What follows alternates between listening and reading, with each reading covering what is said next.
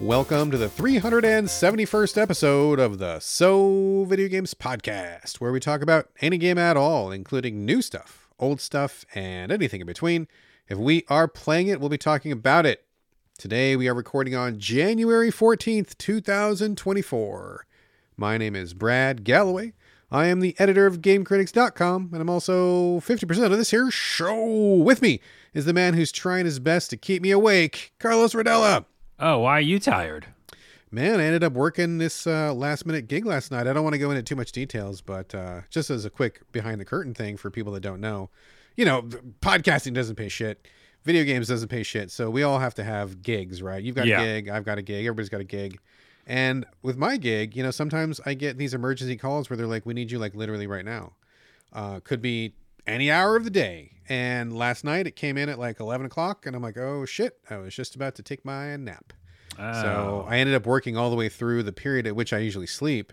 And so I got home early in the morning after I should have been sleeping. And then I was like, fuck, my whole body clock is like screwed right now. So, okay. Well, I'll try to, bring the energy for you. If it gets really quiet for like more than like 3 or 4 seconds, I've probably fallen asleep. Like, oh shit! In the middle of my review. Yeah, maybe in the middle of mine. You never know, dude. Well, but, I would know because you'd be quiet. Well, maybe. Yeah. If you do like an air horn, sandboard, or something like that, like any kind of like sound, just send it. Wake me up real quick. We need to switch to the other platform I was telling you about that just kind of edits it on the fly, the podcast. Yeah. Because that thing has soundboards. So that would be fun. Or I that think might we'll be do trouble, that. But maybe next episode. Give it a shot. All right. Yeah, I'll try to shake you awake, but with my voice. Do it. Use those sound waves, my friend. So. Okay. All right, folks, this is it. This is the show where we're getting started. It's also freezing in my basement, so if my voice box ices over, that might happen. We'll see what happens. Oh, in Seattle, it's like 9 out right now. Yeah, like it's literally like it's the coldest it's been in such a long time. And I realize that, like, you know, people in Minnesota are probably like 9, that's shorts weather or whatever. But here in Washington and Seattle, that's really cold for us, and we're just not built for that out here. So. Well, and it's again part of this whole like the world is changing, whatever seasons, etc. Because it's been normally like 40 or 30, and it's just dropped down to like 10, and it's only going to do it for 2 days, and then back on like Tuesday, it's going to be back to again our normal. So it is also weird. Like it's a weird timing that just it dropped like a ton of cold on us. Well, how cold it is like yesterday, we put some water out for the chickens and the water froze like in like 15 minutes. Oh, yeah. I went to go warm up my car. I couldn't get my car open because the lock mechanism wouldn't disengage because the whole thing was freezing. And then when I got inside my car, I noticed there was crushed ice all over the inside of my car. And I'm like, wait a minute, is my son playing a prank on me? Like, where did all this crushed ice come from? Like the kind that you get in like a drink or something, right? Like literally crushed ice. And so I'm looking around my car like, what the fuck is going on in here?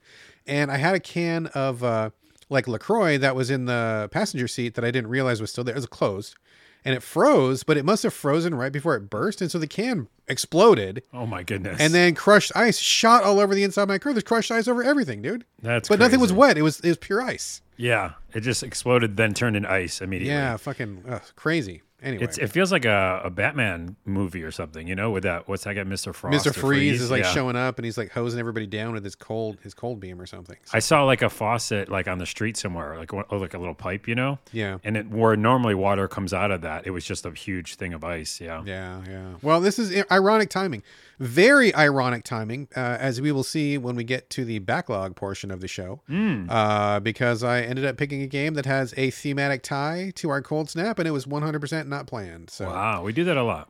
We do that a lot. I think we are tuned into the cosmic universe, I suppose. Yes, so. the flow. All right, folks. Enough of this jibber jabber. Let's get to it.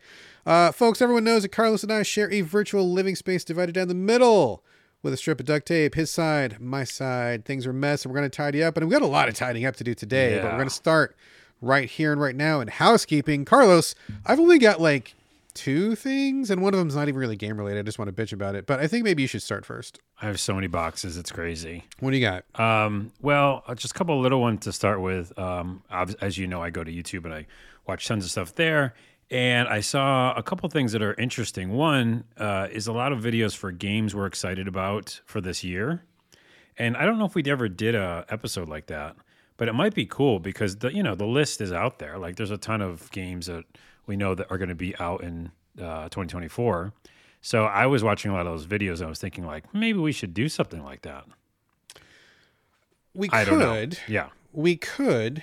But I am historically terrible at doing anything that looks more than like 3 days in the future. So I end up not looking at anything.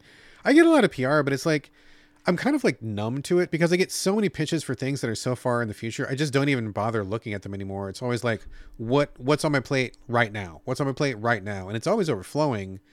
I mean, we can do that if you want, but I feel like I would let you down, man. Okay. Well, maybe I'll just do it. Yeah, you can do it Separately as a housekeeping thing. Because totally. like we know Dragon's Dogma, we know, all these games that are going to be out. I mean, again, some might get delayed, but Hellblade maybe will ever come out ever. Jeez Louise. They still haven't given us a release date on the thing.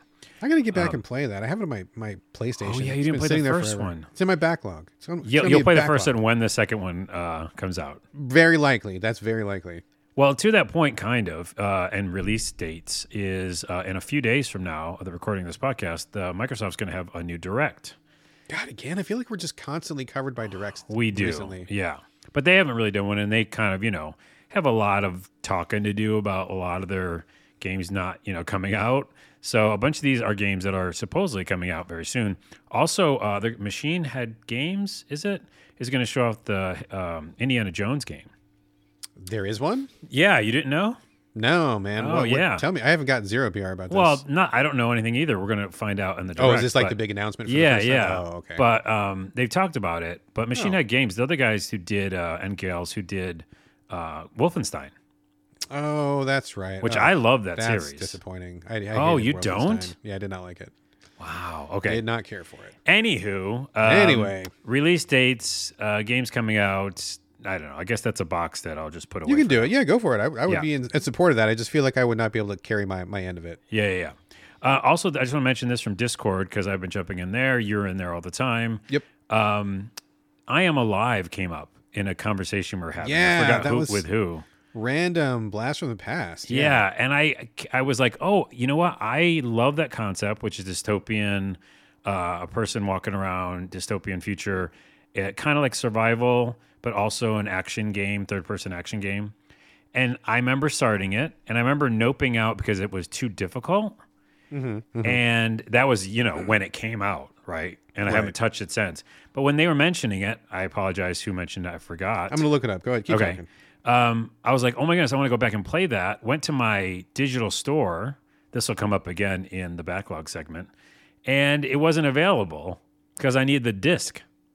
Oh, fuck. Really? Like you had to put in the disc for verification? Well, no, because it's not on the store.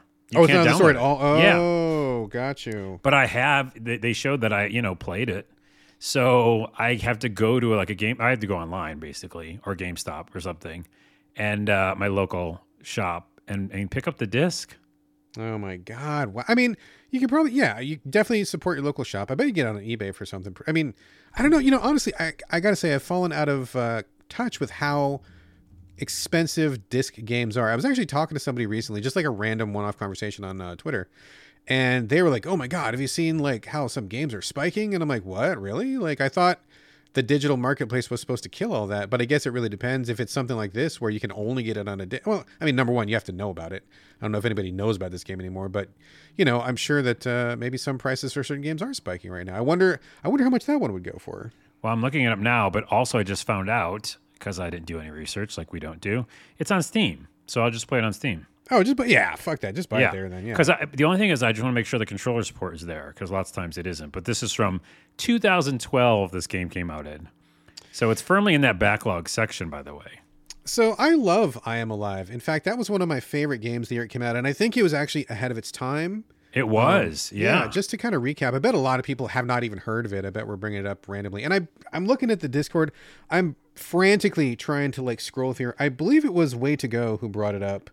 I'm 99% sure, but I'm trying to podcast and also scroll through Discord. It's not working that well. Yeah, but that's okay. I'm pretty sure it was Way to Go who brought it up, I think. And if I'm wrong, I apologize. We'll correct it later. But basically, it had this like It debuted a million years ago from Ubisoft, I believe, with this crazy trailer, and everybody got like really hyped up for the trailer. But it was one of those trailers that was like very different from the final thing. They were, they did one of those bullshit PR moves where it's like the trailer way overpromised. But it went through development hell for a while. But when it finally came out, it was actually still really good. Like it had a lot of climbing mechanics. It was kind of a black and white post-apocalyptic.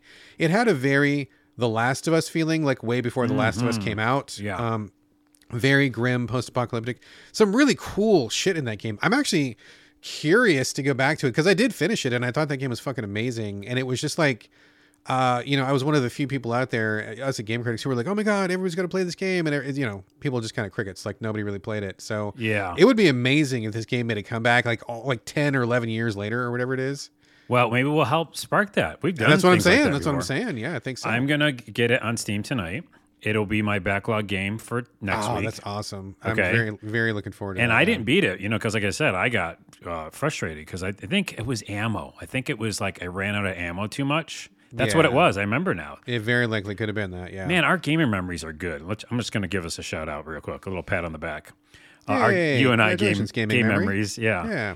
Because it was that. And I was like, oh, I can't even fight. And if you can't fight, a game becomes not fun. So maybe there's a way, they must have patched it a million times by then. So Probably. I don't remember the details. I remember liking it. I remember liking the climbing. I remember liking the grim survival. I remember, and it is definitely one of those games where you have to be very conservative with your stuff because like you scrounge for like yes, bullets, and I want to say there was like an axe or something.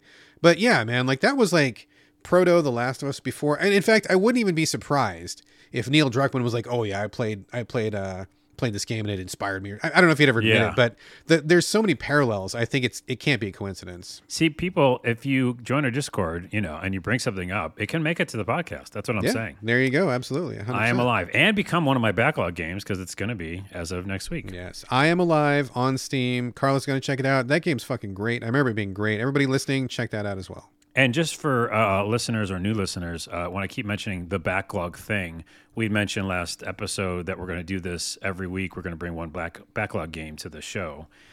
So I have 2 today, and we'll be doing that each week. Yep, that is our New Year's resolution, which you are currently delivering on. We're delivering. My next box is a box that's marked AI, which is already got Brad upset, and I can see him stewing. And, boiling already. But I just wanted to mention this because I thought it was very interesting. Is I made one of those GPTs. If you pay enough money to subscribe to GPT or whatever, which I know is also a red flag for people. But if you do, you can make your own, and they just opened the store. It's a pretty big thing for AI because basically once you have the store open and you're paying for it, so you can make one. If it becomes successful, there's a chance that you could make money on it and you could, get featured, etc. So what's interesting about the GPT store and making one, it's unlike anything else where you can actually just use natural language. It's like you're typing to GPT to make the GPT. Does that make sense? Yeah, I get you. You don't need a program. You just kind of you tell it what you want it to, what the parameters are, but in English. In English, yeah. And like you would be talking to GPT. And then the GPT for the creation part gives you prompts like, hey, what do you think about this? What would you like it to do this? Then at some point, you just like have it go, and then you can keep updating it, which I think is really cool. You can always go back and hit edit button and say, hey, you know what? It's talking too long. Like, let's shorten its responses. And so you could do all that forever. You can keep kind of fine tuning it. Long story short, I made one about an AI gamer. And I wanted to see, have it be very opinionated and say, its opinions on games. And then I asked it, and then it just said, well, how about we call it Pixel Pundit? And I go, okay, because it named itself, so I didn't even name it. Gotcha. Long story short, here is 2 questions I want to tell you in the podcast that I asked it. And now, mind you, I didn't give it, me, you, any of our opinions. It's not going off of Carlos. It's not going off of the podcast. That you know of, though, but you signed up for it, so they know who you are. No, it doesn't, though, because it exists in a bubble by itself until you start typing into that box. I don't know. So my account is, and I can tell you another thing, my account is glitched to the ground. So it's not even Carlos. So I'm literally doing it from a brand new account. Anyways, keep that aside. They still know. Okay, maybe they do. But the point is, I said, hey, be very opinionated. I did a lot of, in quotes, natural language coding. And then finally finished it and then asked it a question. And this is literally crazy because, we obviously talked about Starfield and we have thoughts about it. So I asked it, what would you score Starfield? Again, no prompts. I'm not telling it to do anything particular. Here's what it said. I need to mention this. Starfield. This is Pixel Pundit. Bethesda's latest Space Odyssey. If I had to rate it, I'd give it a 6 out of 10. That's us. That's what we did, right? Well, Sure, 6.5. Sure. Hear me out. It's ambitious, sure, but it's more like a jack of all trades, master of none. They've got a vast universe, but it feels like a mile wide and an inch deep. The hype was astronomical, but in reality, it's just another open world game with the same old Bethesda glitches. It's like they're more interested in quantity over quality. And don't get me started on the crafting system. It's as if they just tossed it in to tick a box.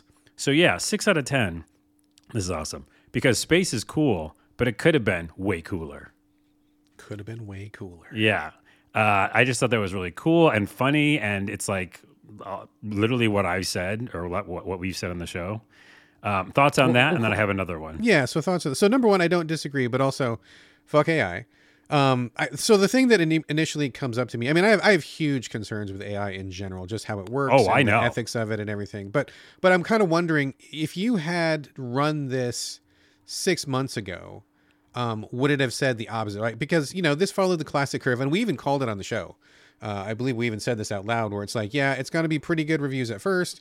It's going to really taper off because, we had our pretty good views on it. We're both pretty accurate, I think, in terms of our taste and how games are put together and stuff. And, I'm like, yeah, this is going to be hot for like a week, but then people are going to fall off because I think this game is crap. And I wonder if the output would have been, oh yeah, this game is really fun. It's so great. Bethesda's really delivering on their promises 6 months ago, as opposed to now, because obviously it's scraping, that's what AI does. It's not smart. It's just looking scrapes things online, from all over the web. Yep. So now that everybody's kind of cooled off on it, and the majority of reviews, if you include Steam and stuff, are now negative, I wonder if that's really what it's basing it on. Well, I'm glad you said that, and I'm glad you brought that up as a kind of other side to debate, because I asked it a more general question, which is, what's your stance on people who say gamers should get good if they find a game too hard? Yeah. Okay, and then it said, get good is a lazy argument. Gaming is about fun, not just skill. If someone's not enjoying a game because it's too hard, that's a design flaw, not a player flaw. You've literally said that. I have said that. Games should be acceptable to everyone, not just the elite few with lightning reflexes and endless free time. Difficulty options exist for a reason. Let people enjoy their way. So that, I don't that disagree. isn't of the time, really. That's not Yes. I agree, but I also think what I really want to know is, where is it getting this from, right? Is it somehow knowing who you are? Is it somehow knowing that you and I are friends? Is it somehow no, it's that? not. Is it somehow? It's not. Maybe it is. You don't know that. You don't know. I do. Okay, you well, didn't anyways, program it. We'll take that part offline, and I'll find out, or I'll try. But here's another one, just randomly, just so you know that it's not anything that you or I think. And I'm glad, again, I love you doubling down, because it made me ask this last question. I asked, what's your favorite game of all time? Okay, no context, no nothing. This is not either of our answers, and I think it's a weird answer, but here's what it said. Favorite is a strong word. Let's just say I find value in games others might overlook. Take E.T. the Extraterrestrial for Atari 2600. Jesus Christ. Right? It's often called the worst game ever, but I argue it's a misunderstood gem. It dared to be different with unconventional mechanics and a unique approach to storytelling. It's a lesson in risk-taking, in game design, something many modern titles lack. So while not my favorite, it deserves more respect for its boldness in the face of conventional gaming. Oh, wow. That's so busted. That thing needs to be scrapped. Just delete the whole whole thing. You don't like it because it's like a terrible game. Not only is that a terrible answer, it's a terrible rationale. And it's a terrible game too. So that's just that's one of those things where you would ask it something and it gives you this completely fucking wrong answer. I think this is a case where the AI had no idea what it was scraping. It scraped up the wrong stuff for you. I don't know. Because by the way, I played that game when it came out, and it was wildly different than every other game. So yes, it was bad, but it was different. Anywho, okay. Anyway. That's Pixel Pundit, and I know Brett hates it, but I thought I'd do. bring it. That's okay. Pixel, go to sleep now. And Oh, You it will doesn't- never put me to sleep. I know it own never you now. sleeps. Robots never sleep. I am your master. This is something I think you can get behind. So I was going through all these pictures. I'm going through all of my photos ever, having this midlife crisis, V2 still. And I'm up to about 1,000, and I'm putting them on Amazon photo storage because if you didn't know, listeners, they have unlimited storage for photos for if you're Prime.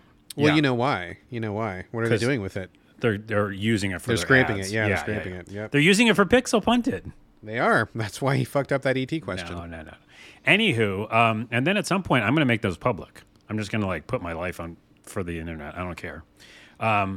Minus that, I found this picture of a little notebook that I had back in the day. I think it was Like when even you were a kid? diary. Yeah.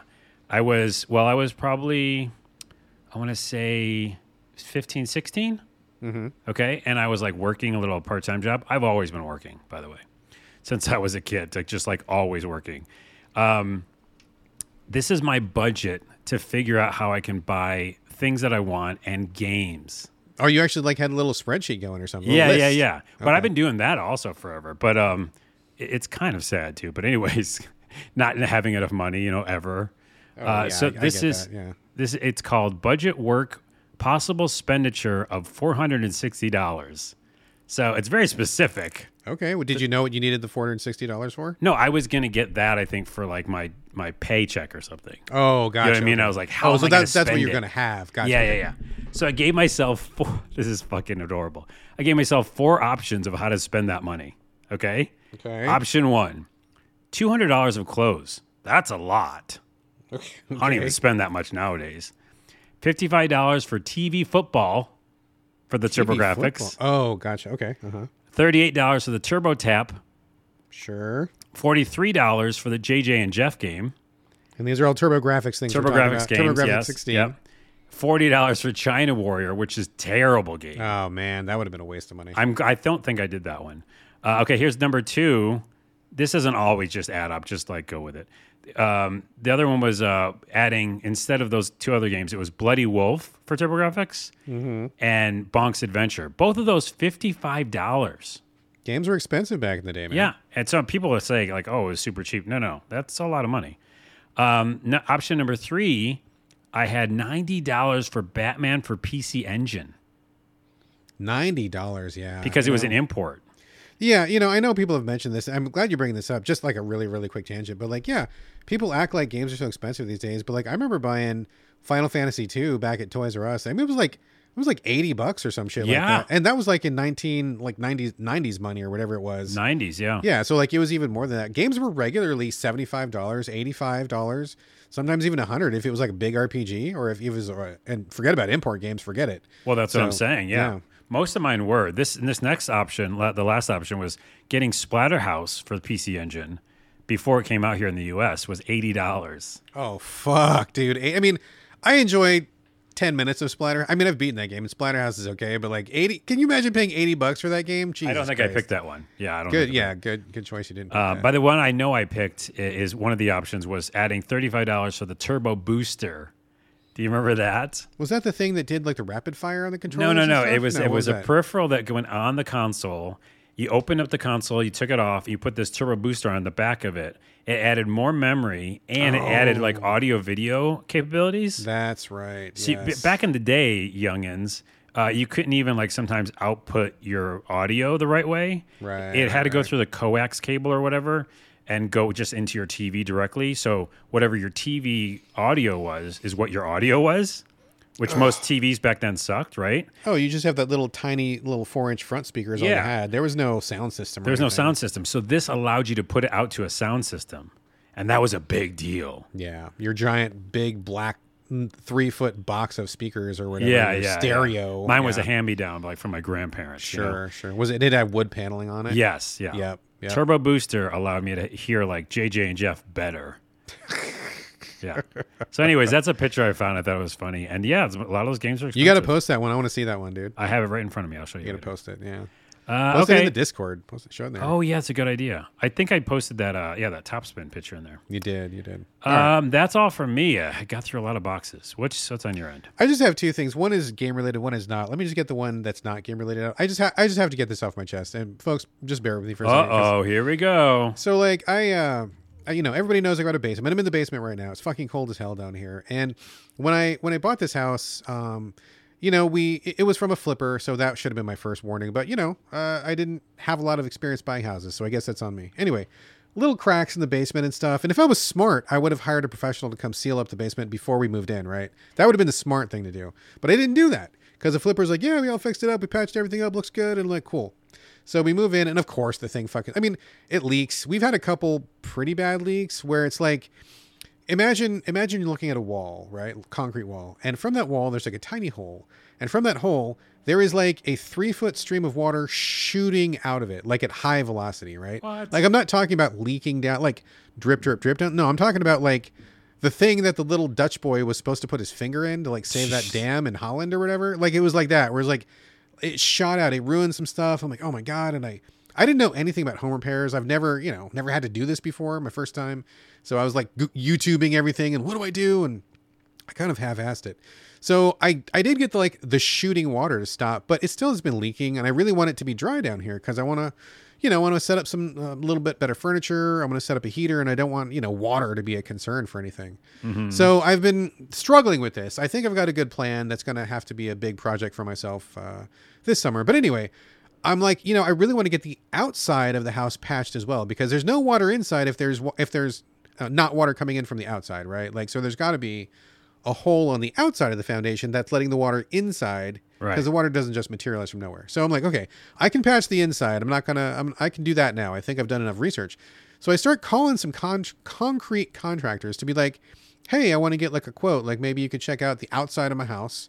You probably got to dig a hole because it's a basement, but like, what do you charge for fixing the outside of a wall or whatever? Oh, I know where this is going. Yeah, you know where this is going. That was my I will never do this again, dude. Never. So like what happened is I go to I go search on Google, and I don't even go to Angie's List or anything like that. I just go to I look up people directly. I'm like, I want something straight. I don't want to put my name out on like some spam list or something. So I call a couple people that are located here in Seattle. One's in Tacoma, one's in Seattle. And I leave a message and they call back, whatever. So what happens is the next day, it's literally 6:30 a.m. in the morning. And then my phone fucking goes off. And so, as I said earlier in the show, sometimes I have to go emergency call. I get called out in the middle of the night and stuff. And so I'm like, oh, is this my work? Is it a gig? And like, no. They're like, hello, we'd like to talk to you about patching your concrete. And I'm like, are you fucking kidding me? Oh, I don't know where this is going. I thought it was going to be about the amount of money. No. We didn't even get that far, dude. They're calling me at 6:30 in the motherfucking morning, waking me up in the goddamn, I'm in bed, dude. And I'm like, are you, I literally was like, and this is not me. Usually I'm very nice to people who call. I don't want to take it out on workers and stuff like that. But I'm like, are you fucking kidding me?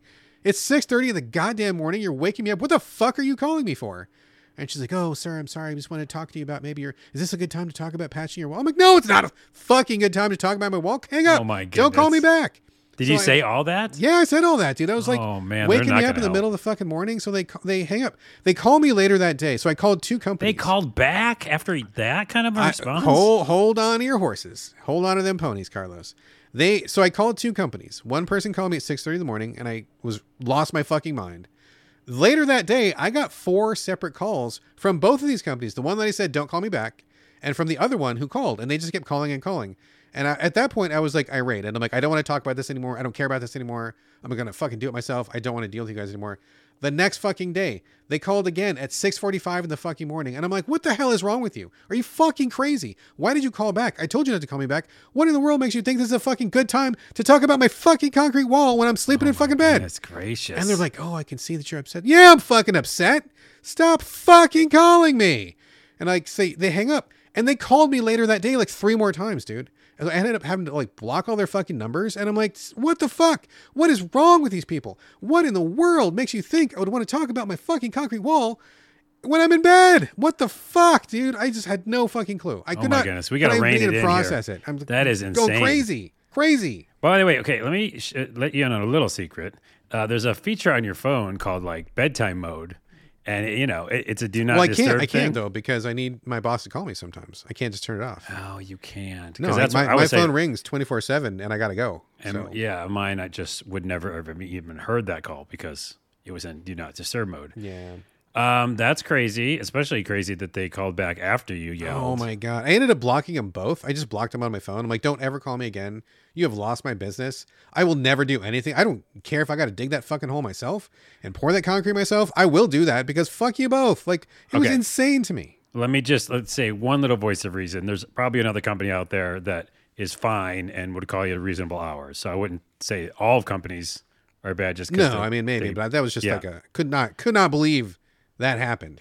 All right. Well, welcome back to the Concrete Cast. Jesus. Anyway, sorry. This is our last episode because Brad never wants to talk about it again. I will never talk about it again because I'm so fucking mad. Okay, anyway.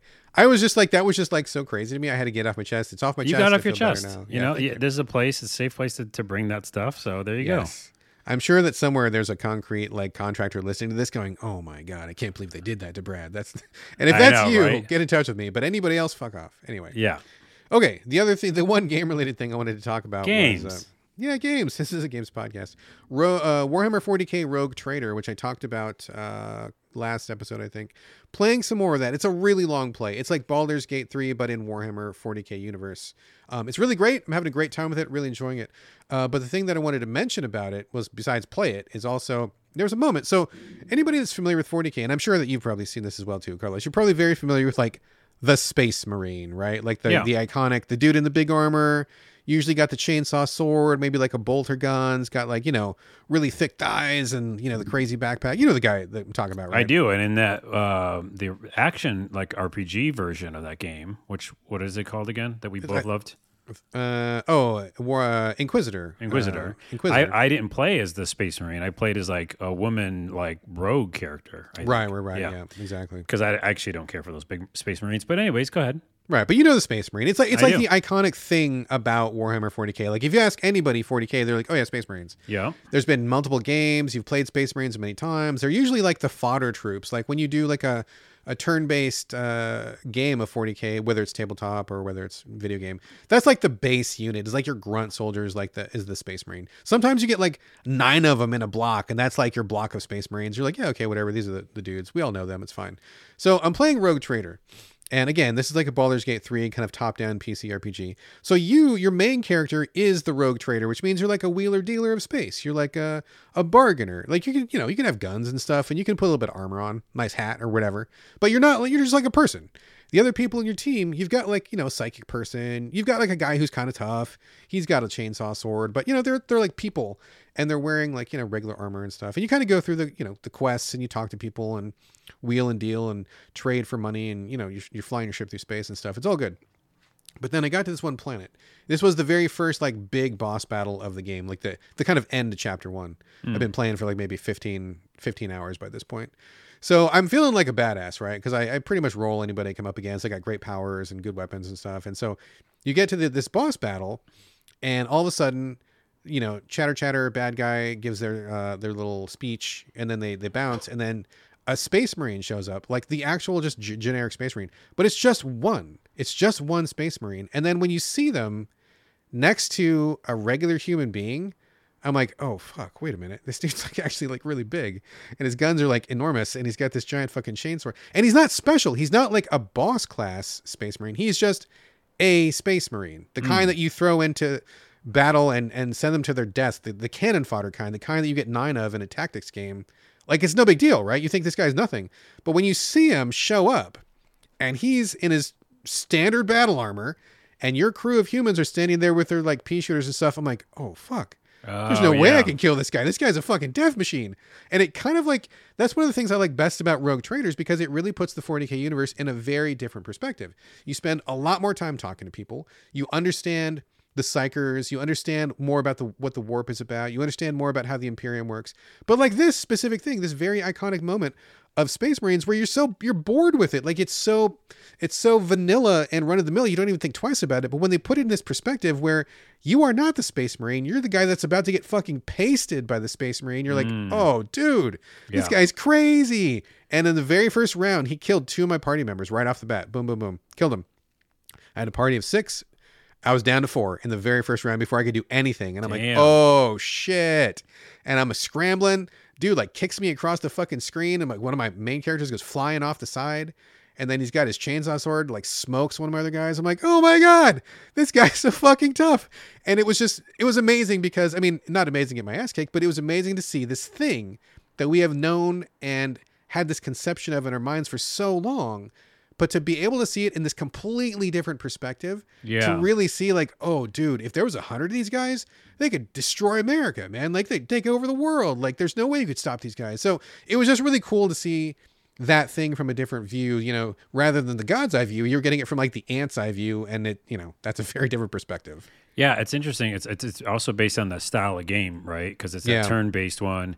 You have a lot of time for dialogue. You can learn more about, you know, that universe and the people and the characters. Exactly. But then also like, it's a place for them to show the comparison. I think you could do that with a lot of characters from games now. I'm thinking about it. You know, like if you were like, you could do like if you were like a goblin and then all of a sudden like Link shows up and like decimates your whole village or something like that, you know? Or like Bowser is, you know, just in real life. Although, was he remember the Super Mario Odyssey where they had the regular world? That was interesting because Mario was much shorter than regular humans. Yeah, he looked like a weird mutant or something. That was pretty funny, yeah. And so, you know, Bowser in that world would be crazy. So, interesting.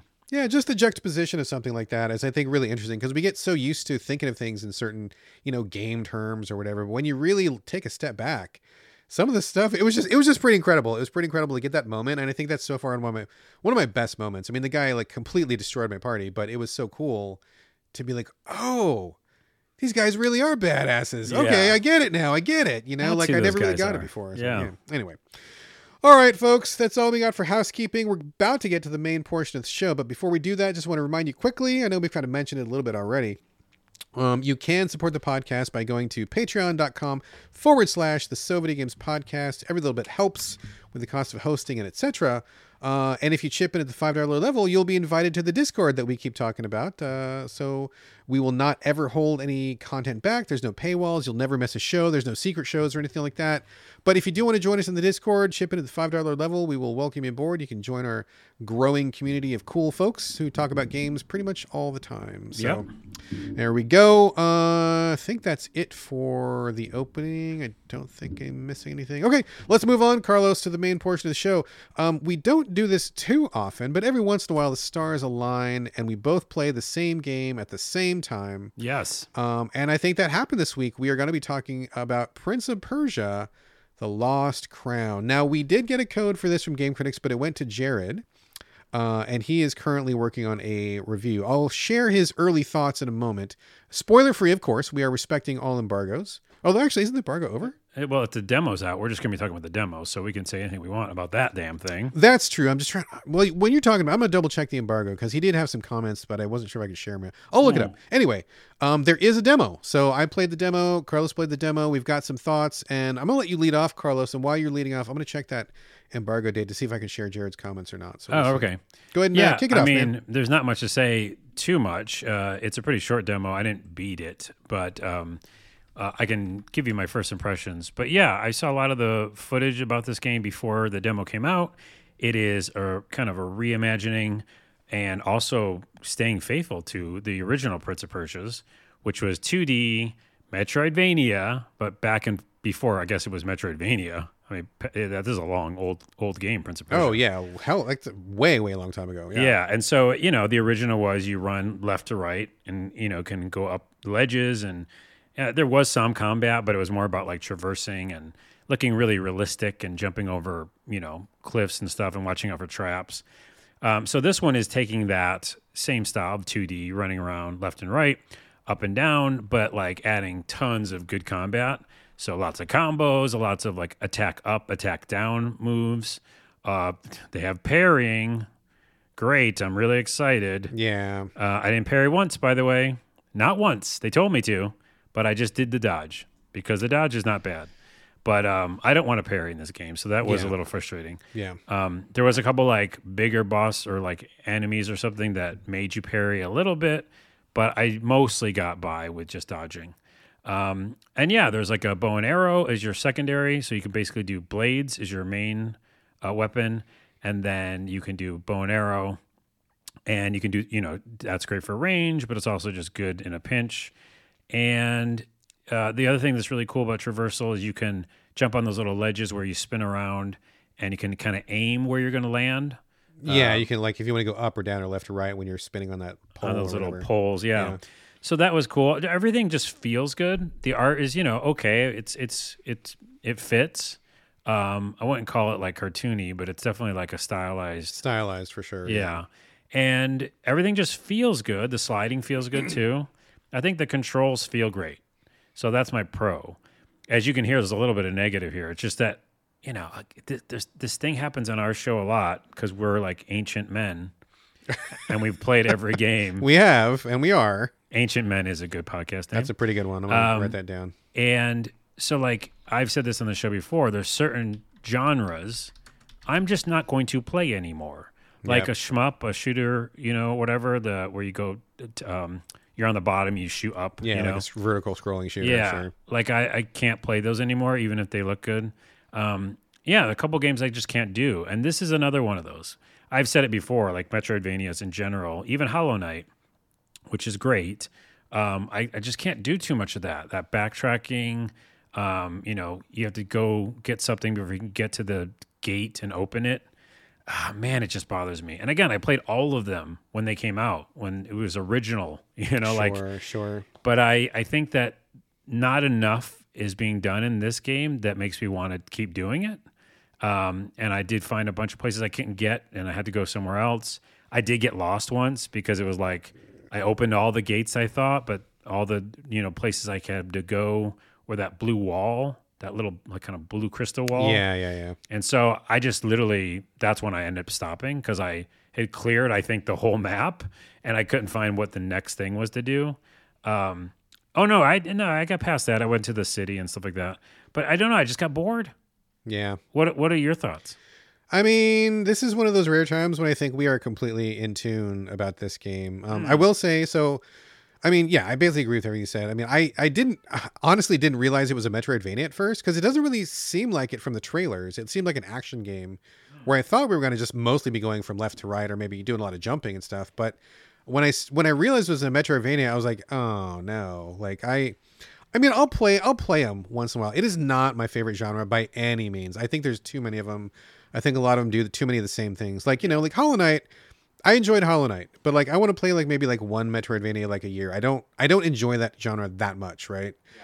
And so when I realized it wasn't just a straight action game, I was actually a little bit crestfallen. I didn't think you thought it was. That's interesting. I mean, kind of feel like I knew that from the beginning. I don't know. I mean, I wasn't following it closely. I just remembered seeing the first trailer and I was like, oh, that looks cool. Big boss. And it's got scorpion tail and you're jumping and combos. That seems okay. And then it was like, oh, back and forth and there's a map. And I'm like, I just don't like Metroidvanias anymore. I just don't enjoy them that much. I mean, I'm not ruling them out. I'm not saying never. But it's got to be a pretty special one, and I don't think this one quite cleared the bar. The art was just like, okay. It kind of felt kind of mid to me. And it's weird because I'm not familiar with, like, Persian culture or, that aspect of their, mythology or anything. But when I was watching it, I'm like, this feels kind of like a Bollywood production or something. Like all these big personalities and everybody's big and they're kind of joking with each other. It reminded me of some Indian films I've seen, and I don't know. I mean, I'm sure there's a big difference between India and Persia or what, Iran is what it is now. So I'm not trying to of course. I'm not trying to lump these together or anything. I'm just saying like in terms of style, it just felt like not what I was expecting, I guess. And I just was like, oh, I don't know if I dig this or not.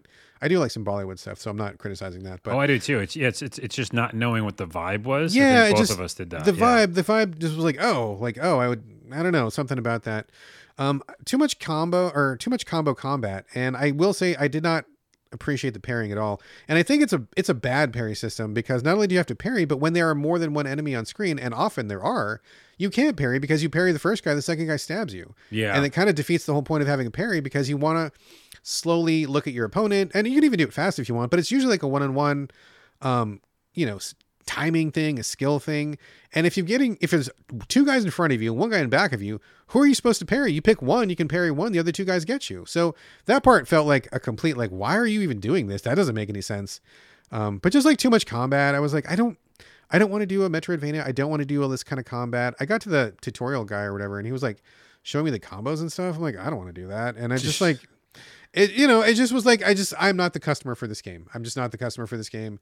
I don't think this is going to click with me, and I'm a little bit disappointed because I was really looking forward to a platforming adventure, and I'm sure that there's lots of platforming in it, but not like this, right? Not like this. You know what? I think I'm going to back you up because I do think that maybe I thought it was a little more just left to right. That's You know kind of what I I mean? was thinking. Yeah. Yeah, like an Odin sphere or something. Yeah. You know, where you go left to right, maybe you go up and down on a level, but you're not like having to go back. Yeah. And on top of that, to add to your combat thing, not to pile on, but a lot of like just regular ass enemies have a lot of hit points. Yeah. Because I was juggling, you can juggle enemies. Yeah. So I was juggling this one guy for a long time, and I'm like, "Are you gonna die?" And then he lands, and he gets back up, and I'm like, "I think I killed you." Because I used my swords and hit you in the air like 15 times, you know? Yeah. So that seemed like just buffer. Like, why do you want to keep him alive for so long? Yeah. And then I got like cheap hits too, you know, the thing from like underneath you. Yeah. I would get hit and stuff. So I was anytime let down. anybody starts juggling in a combat system, that's usually when I check out because I'm like, that means you're leaning too much into the button combo mashy Right. stuff. And that's Yeah. And some people really dig that, the Devil May Cry stuff or whatever. Some people really love that, and it's just not my jam. I just don't enjoy that. So I will say one good thing about this. I will say I really, really excellently thought the map marker system was good. There's lots of little notations on the map. Some of them are automatic, and some of them you can do yourself. You can take a little picture, screenshot of snapshot, certain sections, which I think is great because sometimes you want to be like, what was the thing I was looking for here? Oh, it was this thing, this treasure chest, or this ledge I couldn't reach or something. So that was great. I think so I guess number one, I don't want to traverse a big map at all. But if I had to, this would be a good way to do it. Like there's like lots of little arrows and icons, and the snapshot picture that you can take a screenshot of is cool. So that was really good. And I'm glad that Prince of Persia still exists because I was a big fan of the earlier games. Not the first one. That was not fun. But when Ubisoft kind of revitalized it the first time, Sands of Time and like that whole trilogy, I had a really good time with all of those. And even the one that came afterwards, on 360 where he had like the big claw in his hand. That was a weird one, but I still enjoyed that one as well. And those were all third person though, right? I think. They all are third person. Yeah, like behind the back kind of a thing. So I like the IP. I would be up for that, but I don't think this is the one for me. Now, I'm looking at it looks like to me like the embargo's down. I see like 85 reviews for this game, so I think I'm probably safe to talk about this. And I don't want to speak for Jared. Jared Johnston, one of the writers over at Game Critics, but he did give me a little insight earlier. The first time I asked him about this, I'm like, so, hey, what do you think of this game? Is it worth me spending some money on? The first time he talked to me, he's like, oh my God, this is like a total mid as fuck, like, Metroidvania. He's like, oh, I'm so bored of it. I'm like, okay, that's kind of what I was thinking maybe. But then he came back like the next day. He's like, whoa, no. He's like, it's actually amazing. It's so good. Once you get past like some certain point, he's like, oh, the platforming kicks in and it's super adrenaline. It's really good. I could totally change my mind. It's excellent. I'm like, okay, so shit. That's maybe true. So he did a total 180. He sounded just like you and I did for the first couple hours, but then he came back and he could not say enough good things about it, which I guess is fine. But the problem for me is how much of that do I need to push through? And also B, I don't push through things anymore. Like just give me your good experience. And let me have fun from the beginning. I don't want to put in several hours before it gets good. So he may be true. There may be something great to this. And I'm seeing the reviews on Metacritic and I'm like, there's a lot of really high scores. So maybe it gets better. But for me personally, I think I will take my walking papers here. I don't think I'm going to try to get invested in it. I've got a lot of other stuff to play and I don't want to not have fun for a couple hours before I can have fun maybe. Yeah. And plus, the next demo I'm about to talk about it did the opposite. It was like, no, I'm in, and you can tell. Yeah, for sure. So, all right. Sounds like we're both maybe out of Lost Crown. I'm out. I'm out too. But look for a review at GameCritics.com because, like I said, Jared was cold on it and then he super heated up and I think he currently loves it. So maybe they just had a pacing problem. Maybe they should have started bigger. Who knows? I don't know. So there we go. All right, that was Prince of Persia: The Lost Crown. Moving on to another demo, Granblue Fantasy Relink Rising. No Rising. Rising. No Rising. Oh, there's no Rising? Yeah, it's just a Relink. My bad. Yeah. Granblue Fantasy Relink. Carlos, tell us about this game. I don't know about the RPG series, by the way. Have you ever heard Granblue? I have heard a lot about Granblue, but it's one of those things I've always avoided. I just never wanted to get into it. So okay. I just didn't know about it. I play almost every RPG, but that's one series I never played. They had a fighting game that just came out, and I talked about it on the show and liked it. So this is the actual RPG. It's an action RPG, third person, run around, hit things, and it's an RPG. Cool. So that's it. And the demo came out, and I like it. But no, like I was just saying, a perfect segue is that like this is the demo where like as soon as I played it, I was like, yeah, I want to keep doing this for like 50 hours or something. All the systems feel good. The characters and the models look good, and it just feels fun to play. Like that's it at the end of the day. So unlike Prince of Persia, I just want to play a lot of this game. And so it comes out at the end of the month, by the way, January. So I will be picking that up. But yeah, what is it? It's in the demo, they do a very interesting thing. They're actually focusing a little bit on online stuff. So there's three things you can do in the demo. You can do tutorial, which just shows you how to fight. Then the second one is story. So about an hour of the actual story they show you. Okay. And in that, you do the game itself. So you fight monsters, level up, find things, do chests and stuff. And so you feel the hook of the game. The third section is online, which of course, I didn't play. But I like that it's there. And basically, if you do that, you can play like the not free to play, but the games as service games, where you kind of gotcha. go with people to beat a big boss or something. Sure. So this game has both of those in it, which I think is kind of a smart way to do it, where it's got a one-player campaign for, 60, 70 hours probably, and you can just play that.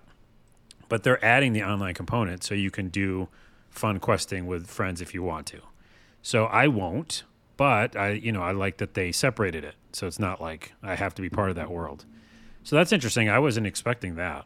Other than that, yeah, when you finish the demo, it gives you some like gifts. So when you actually play the game, you get those gifts, which is cool. Mm-hmm, mm-hmm. But the game itself is, you and party members. I can't say too much of the story because they just drop you in kind of in the middle. But you're like saving villagers and fighting monsters. And all your party members are doing their own thing, just like a Final Fantasy 15 or whatever game has AI companions. And they all doing good fighting. They doing good fighting. Bad English. They doing good fighting. That's a good podcast name too. Yeah, they fight well. They, don't run off and get stuck places and stuff. They seemed pretty good.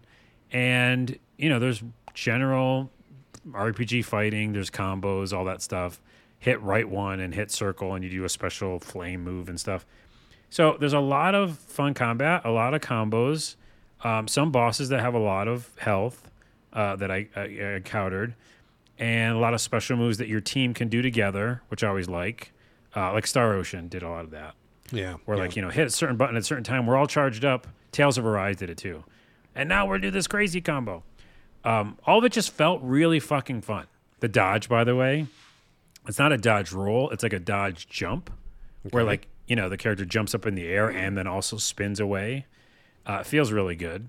And I just always felt, just fun having, fighting in the game. Then the other thing is they do, they do this thing where if you get, there's these secret chests and there's these little mini games within them, and they just made me kind of annoyed. Where go collect all the crystals in a line. Remember that shit in games? Yes. That thing needs to get out of games, dude. Just get out of games. Every time you're almost the last thing you got to collect and you fall and you have to do it all over again. Oh, yeah. Yeah. Anyways, that's a mechanic in the game that I probably won't play. None of the special chests I'll go get. Because if they're that, I don't want to do it. That's one of the only things I didn't like. And I guess the other thing is it's very busy. So if there's 5 or 6 monsters you're attacking and your whole party's doing stuff, it's just all over the place, right? No, just a screen full of just happening. It's a lot of screen, yeah. Yeah. And so I think it's just a little tricky when you had aiming on certain targets. You have to hit that right button or whatever it is, trigger or something. It just seemed I got a little lost here and there. But it doesn't matter because everything feels so good and feels so fun, and I'm just a sucker for games that are action RPGs done well. So I'll play it. I know I will. It's almost similar to that. What's it? What's it? Valhalla? Not Valhalla. Oh man, the one with the woman. Valkyrie? Yeah, you know everything. Valkyrie, whatever that was. Yeah. That one. The minute I played that, I was like, I love how it feels. The Valkyrie combat. Profile something? No, that's not right. No, it's not right. But it's in that series, though. Yes, yeah. Now what is it? Anyway, Anyways, remember. so it's that same thing, right? I played that demo too, and I was like, okay, I'll buy it.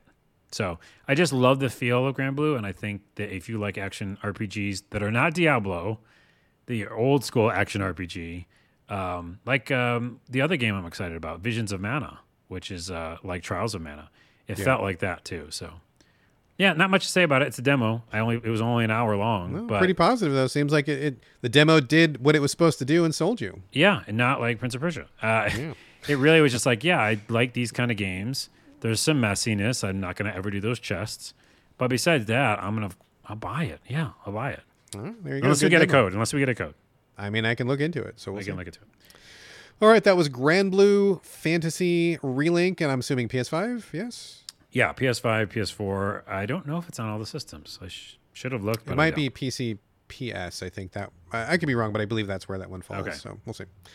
All right, let me talk for a minute about War Hospital. Oh no! Oh no! Why? What? By the way, another behind-the-scenes podcast moment, which we do a lot of. Yes. When we set up the show every week, I tell Brad what my games are. I'm just realizing this, so he can put it in a list, and we can know Get the how script we're for the gonna show, talk about it. right? The script, yeah. Yeah. You never tell me your games.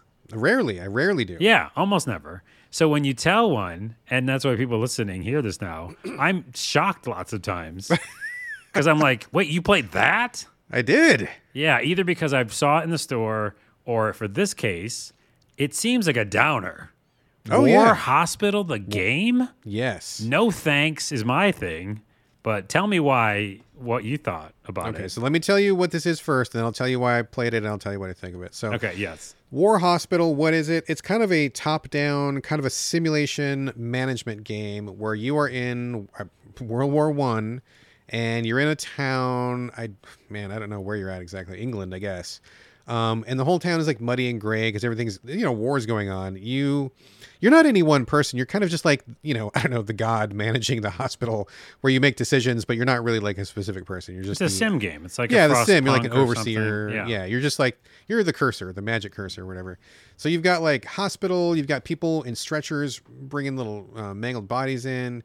You've got, pharmacy you need to keep running. You've got a train that brings supplies and stuff. Everything's muddy and gray and brown. It's just like, it looks like hell. So why did I choose this game? I'm not really a war game guy. I'm not really like a sim guy. Why did I play this? Because it looks very much like one game that is a sim game that I fucking love. Do you remember what that is, Carlos? I just said it, Frostpunk. Frostpunk, exactly. I quietly said it. Yeah, I mean, not to be too overt about it, but I'm going to just be really clear. I really only chose this game because it looks like it's trying to be Frostpunk, and I love Frostpunk. It's so good. So I'm like, okay, this seems like I haven't played Frostpunk in a while. There's not many of them that are like that are that good, and it looks like this is definitely taking lessons from that. I'm going to give this a shot. So that's what got me into it, right? So it's not Frostpunk, not even close. I think it's trying to be. I definitely think it's trying to be, but I don't think they got there. This one, long story short, this feels like it needs like at least 6 months or a year more in the oven to like file off some of the rough edges, to like add some content to make it a little bit more compelling, because basically when you start off, there's like lots of little irritations. The text is really small, and like I'm playing on when I review games on console, my TV is fucking big. I mean, it's like, it's like 60 inch or something. Like it's a really large TV. Mm-hmm. I don't know. Is that big? Is it not big? I feel like that's big. Mine might be 48 or 50. Yeah. I got it on sale. I'm not rich. I went to like one of those Black Friday sales a couple years ago. Dude, you don't have to be rich to get a big TV nowadays. They're like all $600 or less. Oh, okay. Well, yeah. All right. Regardless, I didn't spend like, a bunch of money. It was affordable. But anyway, it's huge. It's huge. It's like the biggest TV I've ever owned. And I'm squinting to see the text on this screen, dude. And you can't adjust the text size. So I can only imagine what it would be like if you were playing this on like a smaller TV. Like there's no way you'd be able to read the text. It's way too small. So that was a problem. I think the pictures were not clear. The pictures are pretty small, like the profiles of the characters you have, the doctors and the nurses you have. And also the thing that was really difficult for me was like they don't really seem to put a lot of work into the UI, where when you're in like the map view mode, when you're looking at all your different buildings, your hospital, your surgery center, your nursing center, stuff like that, there's no reticle. Like you can't see what you're pointing at. And then when I guess there's an invisible reticle, but you can't see it. And when you manipulate it over the thing that you're going to select, there's only a very slight lightening of the outline of the building. If you're not, it's very hard to see if you've selected the building or not. And I'm like, oh, am I in the mud? Am I in the building? Where's my fucking, how do I know what I'm selecting? And I'll go over to this thing and try to select the hospital, and I'm like, I'm on the mud, and I can't, I'm like, where's the reticle? I can't find it. So that's a problem. There's lots of like little issues there. There's not very many options in the settings, which I think is a problem as well. But basically, it feels like it wants to be Frostpunk in World War One, where it's like grim situation. Men are getting sent to us from the front line. They're all blasted. We've only got like so many doctors. The doctors are exhausted. We don't have enough drugs. What do? We got to make some hard choices. Who do we surgery on? Who do we not surgery? Who can be saved? Who can't be saved? And then when you save some people, you got to decide to send them back to the front line or send them home. So it seems like ripe for a lot of the kind of decisions that I found so compelling in Frostpunk. Just put a pin in that for now. If you don't know what Frostpunk is, just hang on just a second, because I will get to it like in a few moments. So just hold on to that. So I'm starting to play this, but I think the difference between this game and Frostpunk is the narrative. I mean, number one, besides all the roughness and stuff, but like in Frostpunk, it's sim, you know, you're managing your heat and you're in a frozen area. You got to like build some stuff, but like there's always human elements. There's like people who are like, oh, the workers are on strike. Okay, what do they want? They want this other thing. Or, oh, hey, this guy got hurt. What do you want to do with this guy? And like they keep offering you these little human elements that really get you in. And they also do a good job of communicating the overall situation of like, oh shit, we've only got 15 days before bad stuff happens. We really got to get this stuff done. And like, it feels pressure and you're rushing to this kind of thing. In this game, I didn't care about anything. Like, I know it's supposed to be about, you know, who gets saved on the surgery table, who doesn't, who gets the drugs, who doesn't get them, who gets amputated, who doesn't. I didn't give a fuck. It was like all just like little menu things and people that I didn't care about. And these, you know, just menus and stuff and things. It wasn't human. It didn't have gravitas to it. And a lot of times I felt like there was like nothing happening, where I was just like waiting for something to click through, or I'd select a few things and I'm just kind of just sitting there just watching it. And I'm like, this is like, nothing's going on. Like nothing's happening. I don't feel like I'm doing anything. Like I'm not really invested in any way. It just needed more human element. It needed more focus. It needed more drive. It needed more blood and guts to make you care about what you're doing. Like I think it's on the right track, right? I think this is the right subject material. I think this is the right tone. I think the visual style is really good. Like when you look at it, just screenshots, you're like, ooh, that looks pretty grim. And if you know what Frostpunk is like, you're like, okay, I get the vibe. I get where they're going for. That makes sense. So I think certain things in this game are really on track. I just don't think it's there yet. I think it needs, you know, better UI, better storytelling, better pacing. It just doesn't feel done to me. And I think, it's just not keeping my attention in any way. So let me offer up, an alternative theory. Yeah. Even not having played the game, but just knowing you and hearing that review, or preview, is Frostpunk had like, again, if it's dystopian and there's a little element of like fantasy almost in a way. A little bit, yeah, steampunk sort of thing. Yeah, there's something that you can grasp onto. You know, there's like a narrative, or there's an idea, or there's something unique. And I think a game like these need that. Yeah. This is Return to World War One, so I disagree with you.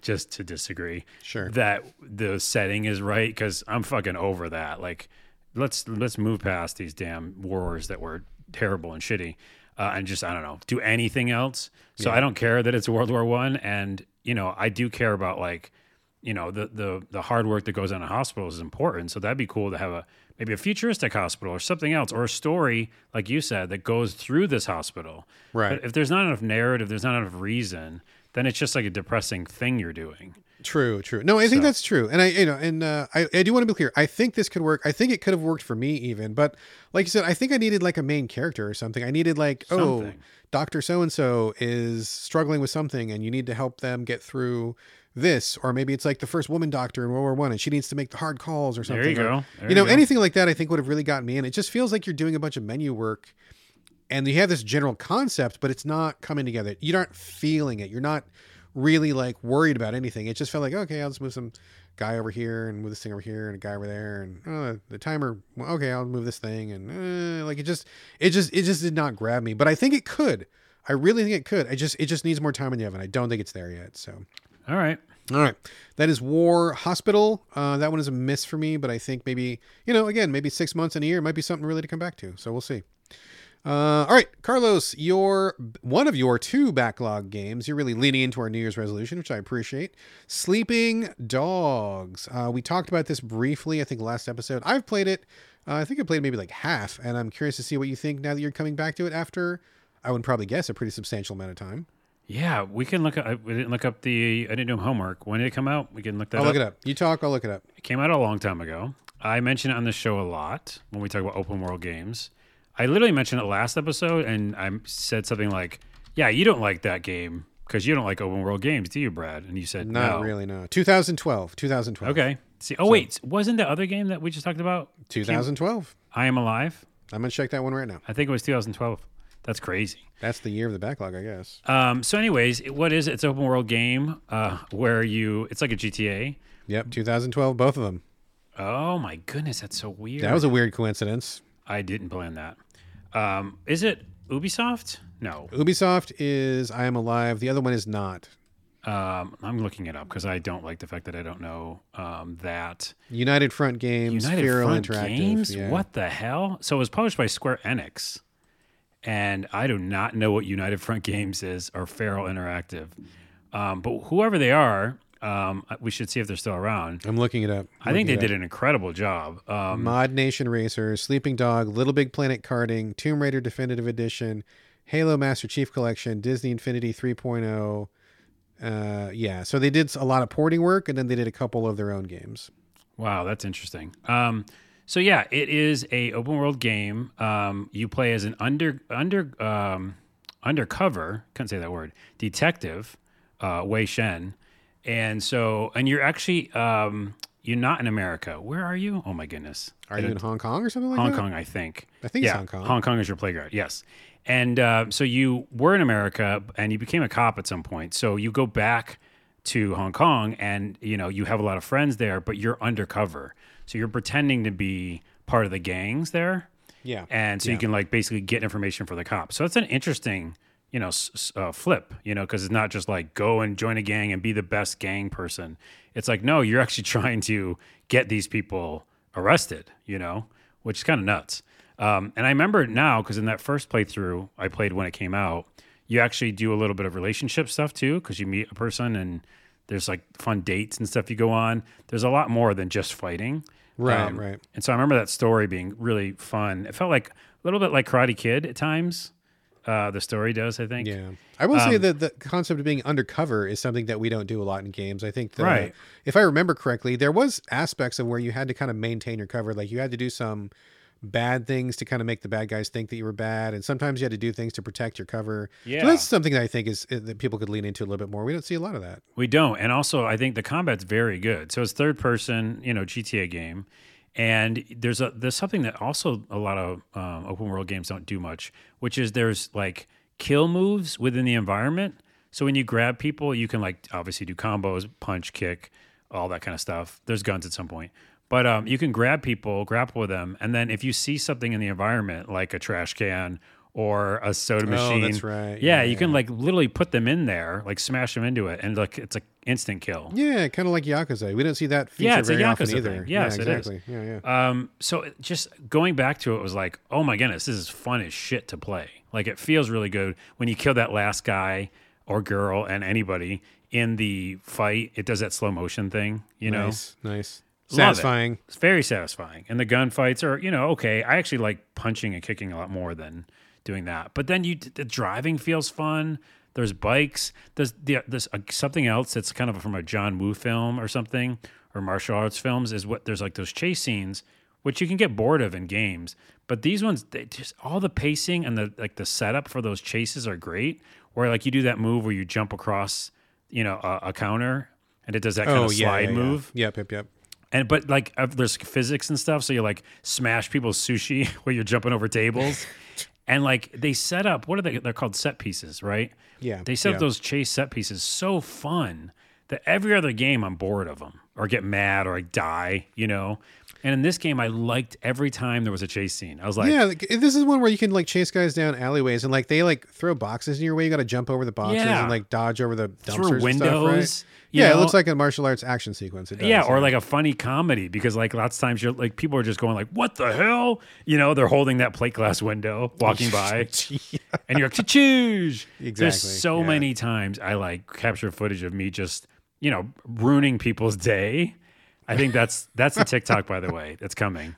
Glitch to the ground. I'm looking forward to these clips. Yes. Carlos ruins people's day in Sleeping Dogs because it's just so easy to do. There's, people are holding things, they drop them when you hit them.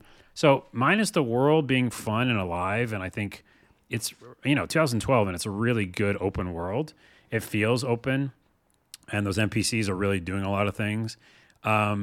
And it feels like Hong Kong, and there's Cantonese, so it's like, most people are speaking English mixed with Cantonese, and it just feels legit, There's also like games, and there's cockfights, which I will not do.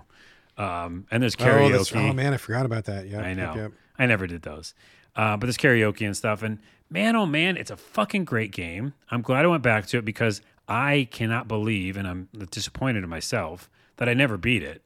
I don't know why now, because as I'm playing it again, I'm like, oh my goodness. It also came with DLC.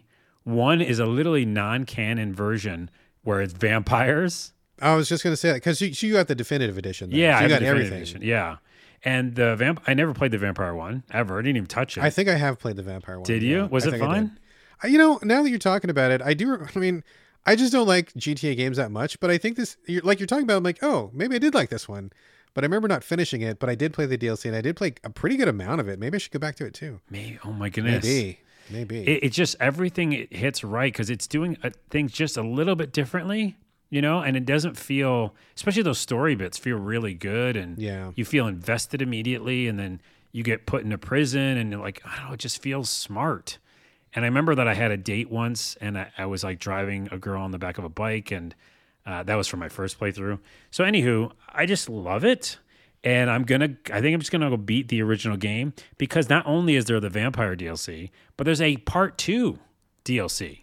So like a continuation of the story. Okay. Gotcha. That you get from the definitive edition, which by the way, not a sponsor of the show, but it's on Steam as well. Definitive edition's like $20 now. So holy shit, I'm just so glad I picked this one to go back to. And I'm going to beat it. Something is really fun about coming to games like this several years later. I always say the best time to play a game is like 6 months after or a year after. Maybe the best time to play is like 11 years after. Jeez. Or even 12 years after. Because, you're going back, you're paying $20, which is in the world of video games, not a very big sum. And you're getting like the complete thing after it's already been polished to fuck. You get all the DLC and you're having a good time, right? Like if you don't care about the latest, newest thing, it sounds like you're having an excellent experience. I mean, it almost sounds like I should go back and play this again too. And for like a song, I mean, that sounds like a really great thing to do. Of course, you can't just live only on backlog games. I mean, I guess you could, but then the industry would have some trouble if we didn't buy new games. So I'm not saying starve out the developers, but in a situation like this, when the work's been done and it's sitting around and sometimes you want to go back to something older, it's just kind of like, I don't know, kind of like watching an old movie or reading an old book or something. Oh, like, yeah. You don't need to forget that the old things exist, right? So this sounds like a pretty cool thing. I wouldn't say 11 years though, because the edges of the graphics, the edges of the rough edges of the AI and stuff, it's totally visible. Sure. And like we're right up against, kind of up There's against. probably like a best buy date, and it's probably, right before it becomes unplayable because it's too ugly or too rough. Yeah, because GTA 6, it's like right around, not, around the corner a couple of years or whatever. That thing's going to like destroy when it comes to like, or just change people's minds about open world and graphics and AI and stuff. So I think there's a time limit for that. But yeah, even if I would have played this like a few years after, I probably would just beat it because it is really, really good. But all that said, everything holds up. Like it all feels fun. And the ruining people's day is like one of my favorite things to do in this game because the AI like really reacts to being hit. Like if you're like bumping into them, they're like, what the hell? Only, in Cantonese, basically. Right, right. So I love this game. I highly recommend. Great backlog. Excellent. Well, that sounds like a winner, dude. It sounds like a winner. It is. Oh, man. Okay, so good deal. Maybe we'll turn some people on to Sleeping Dogs and they'll go back and play it and have a wonderful experience for $20 and just enjoy the fuck out of that. They should, yes. Right on. Okay. My backlog game for this week, as I've kind of already ruined the surprise, is actual Frostpunk. I started playing War Hospital because it looked like Frostpunk, and I'm like, man, does not feel like Frostpunk. But it does feel like Frostpunk. Frostpunk. It does. So I didn't go back to it to play the main campaign because I very rarely ever replay campaigns. Like in the whole history of my life, I can think of maybe like handful of games that I want to replay the campaign. This is not one of them. But Frostpunk had a shitload of DLC, and they were all different, like, story-based scenarios, which is like my favorite kind of DLC. I love that. Yeah. So in Frostpunk, what is it? It is a game, sim, top-down, kind of God's eye view thing, where you're playing the manager of a facility. The whole world is succumbing to global warming, or I guess more accurately, global cooling. The whole world is fucking freezing. It's going into like an ice age, and you're doing your best to hold off the ice age. And how you do this is you build this gigantic fucking generator in the middle of this little circular valley, and the generator powers everything. It powers your machines. It heats your homes. It, powers your surgery centers. It does everything. Like, the generator does everything. It is the center of your life, and you've got to keep it going at all costs. Wait, Brad. Yes. Don't you need a generator in your basement then? I fucking probably do need a generator in my basement. That's absolutely That could true. help you fix things, yeah. I think I need to get one of those in here. That's a good idea, Carlos. Thanks. Good idea. So that's the idea. It's steampunk, quasi-fantasy. And the thing that I really like about Frostpunk is the developers polished the fuck out of it, and they also made it approachable by people who are not sim geniuses already. That's something that has tripped me up in the past, where some people tell me about some sim game or something, and they're like, "Oh man, you should try it. You love it." Okay, cool. And then it's like it relies on all this previous knowledge. You have to have familiarity with the genre. Sometimes a lot of like micromanaging. A lot of stuff where it's hard to read. You got to figure out the stats, and it's like, oh my god, I can't. This is not playable enough for me. But this one really does it. So I am not a sim guy, and for anybody listening, if you are not a sim person, that's okay. This is the sim game that is made for people who are not sim fans, because not only does the UI make sense, plays great on a console. I'm playing on an Xbox, and it's wonderful. I also think they put enough human aspect in it to make you really feel involved. You're not just like crunching numbers on a spreadsheet and stuff. You are seeing the plight of these people. You're seeing people who get frostbite and they become amputees. You're seeing the coal shovelers who are so sick of their working conditions, but they can't stop or else the whole camp dies. You're seeing the ice getting closer and closer every fucking day. You're trying to find food. You're trying to find wood to burn. You're trying to find anything. And just the whole struggle is very well couched. It makes sense. It's very easy to approach. Everything about the game just really comes together. There's all sorts of different options. There's choices. There's skill tree. There's narrative branching.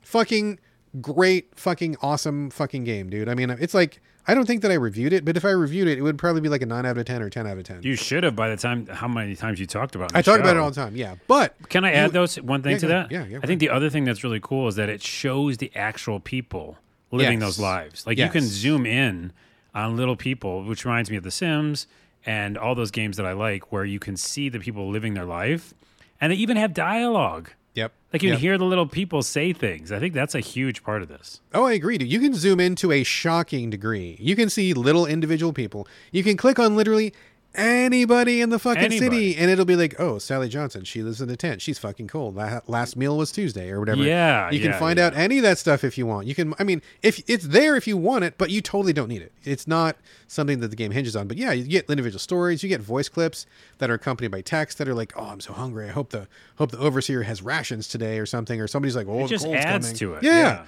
The atmosphere is fucking king in this fucking game. So I love Frostpunk. And I was talking to some folks recently in our Discord and also in the Gaming in the Wild Discord. I spent some time over there too. And a lot of people haven't played it. And I was like, oh my God, you guys, everybody listening, you've got to at least try Frostpunk. It's like, if you're going to play only one of those games ever, this is the one to play. Like, it's so good. So anyway, I finished the main campaign, thought it was fucking great.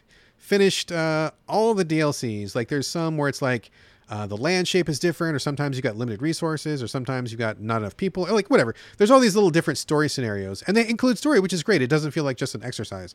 But there's one DLC that I have never finished. It's called The Last Autumn.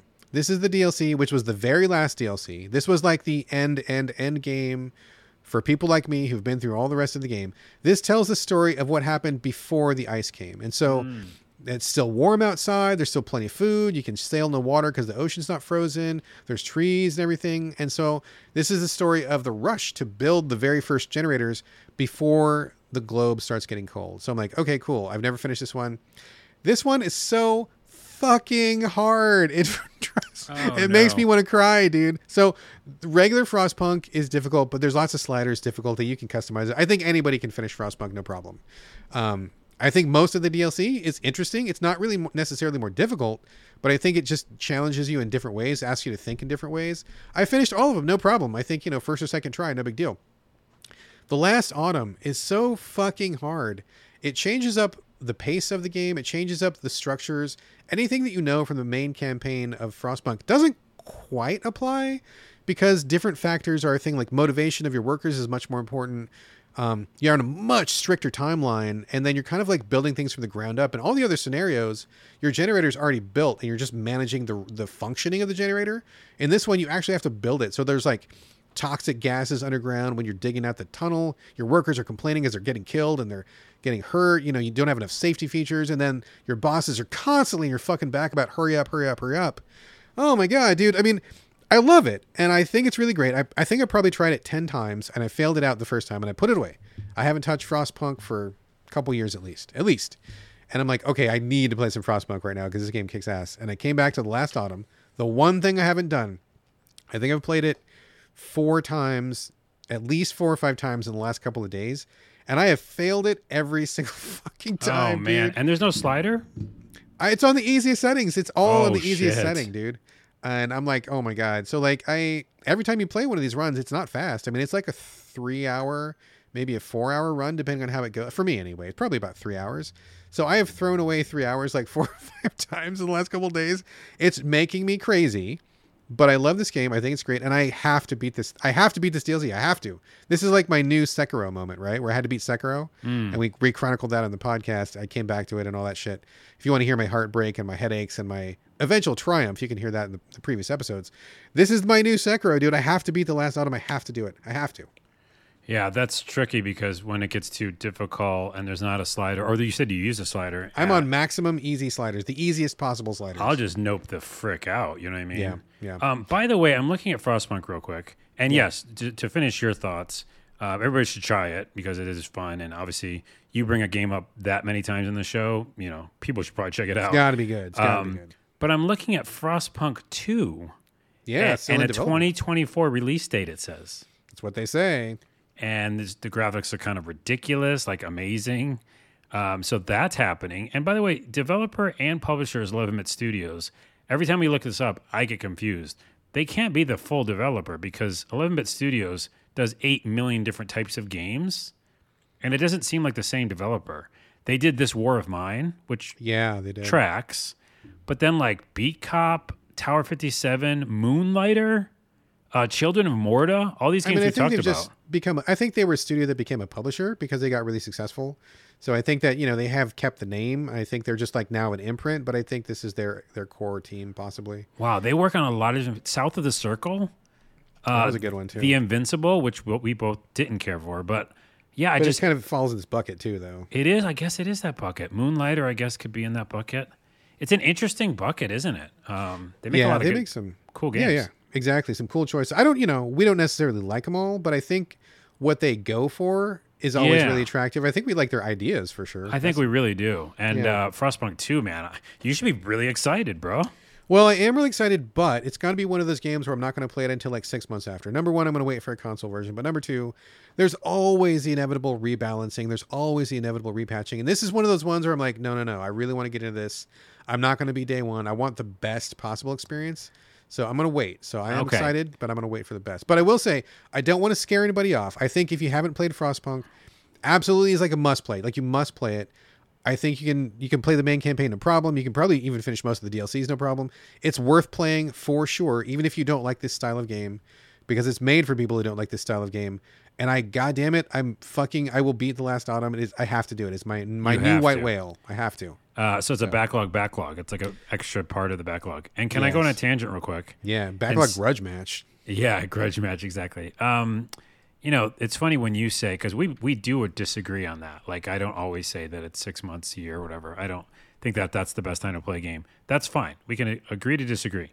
Oftentimes, developers do fix things. But to that point, and to something that I had in housekeeping, I think last week, I didn't get to, organically bring it up now, is, there was a time when there was no fixing games. Very true. And the disc was sealed or the cartridge was done, or the PC game was a floppy disk, and it was over, right? That was it. I kind of miss that in a way, because not only do a lot of games as services release broken or just say we're going to fix it later in V2 and all that bullshit, that is a thing, a kind of trope or something that developers can get stuck into, where now it's just like kind of shorthand to be like, hey, it's not done, but at least you can play it. And then, of course, early access, affected that too. Right. I don't know. I just think that like if we had games that were finished and you couldn't update them anymore with the internet, that would we see games be more finished? Would we see that? I mean, it feels kind of like a chicken and egg thing to me, right? Because back in the day, when you launched a game and that was it, you were done, like that's all there was.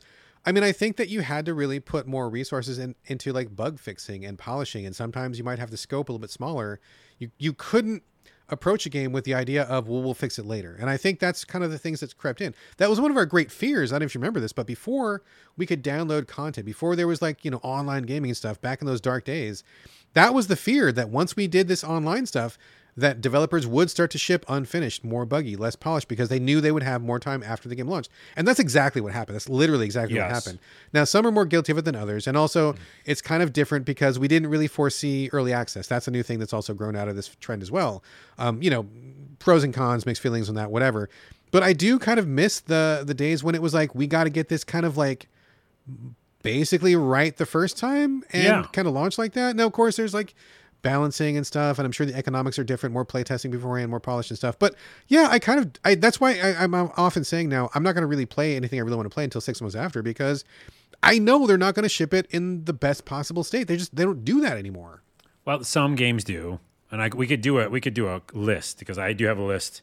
I never bring it to the show, but I have a list of games I played when they came out. There was no bugs, and it was fine. It was a great experience. So that exists. I need to put that out there into the ether. That's fair. It really does exist. I have many examples, and if you want, I will bring them to the show.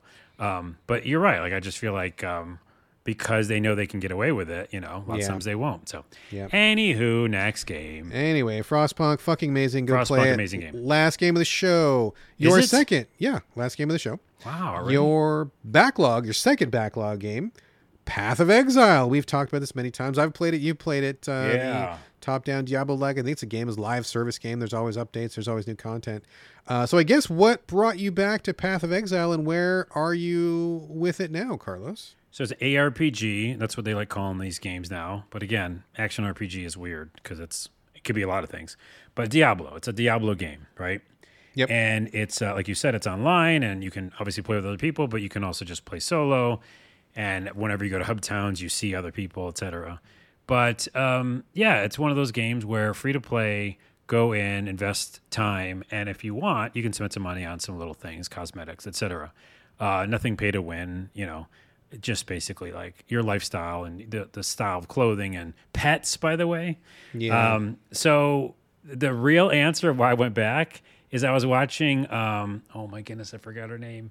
I was watching this girl, I watch stream games, and she was playing, her name's Rachel, I forgot her Twitter tag, but she was playing and she had two pets following her, and one was like what was it? Some sort of frog with a helmet, a space helmet. And I was like, what the fuck? And like a chicken or something. I don't know, just two weird looking things following her. Mm-hmm. And I was like, I love that.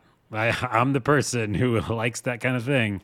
I don't think I had a pet in Diablo 4, and I played like 200 hours of that game.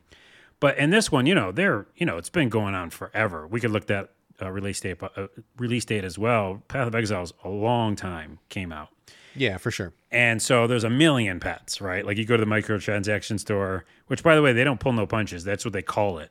They're just like, they're upfront. It's just a tab. It's like microtransactions. This is a store. Do you have money? Because this is a store. This is a store. And so there's tons of fun stuff to get if you want. I did, by the way, and I'll tell you about it. But yeah, I really went back because one, I saw pets and I was like, oh, I did never really beat that main campaign, and I did like it. And I just played, so much of Diablo 4.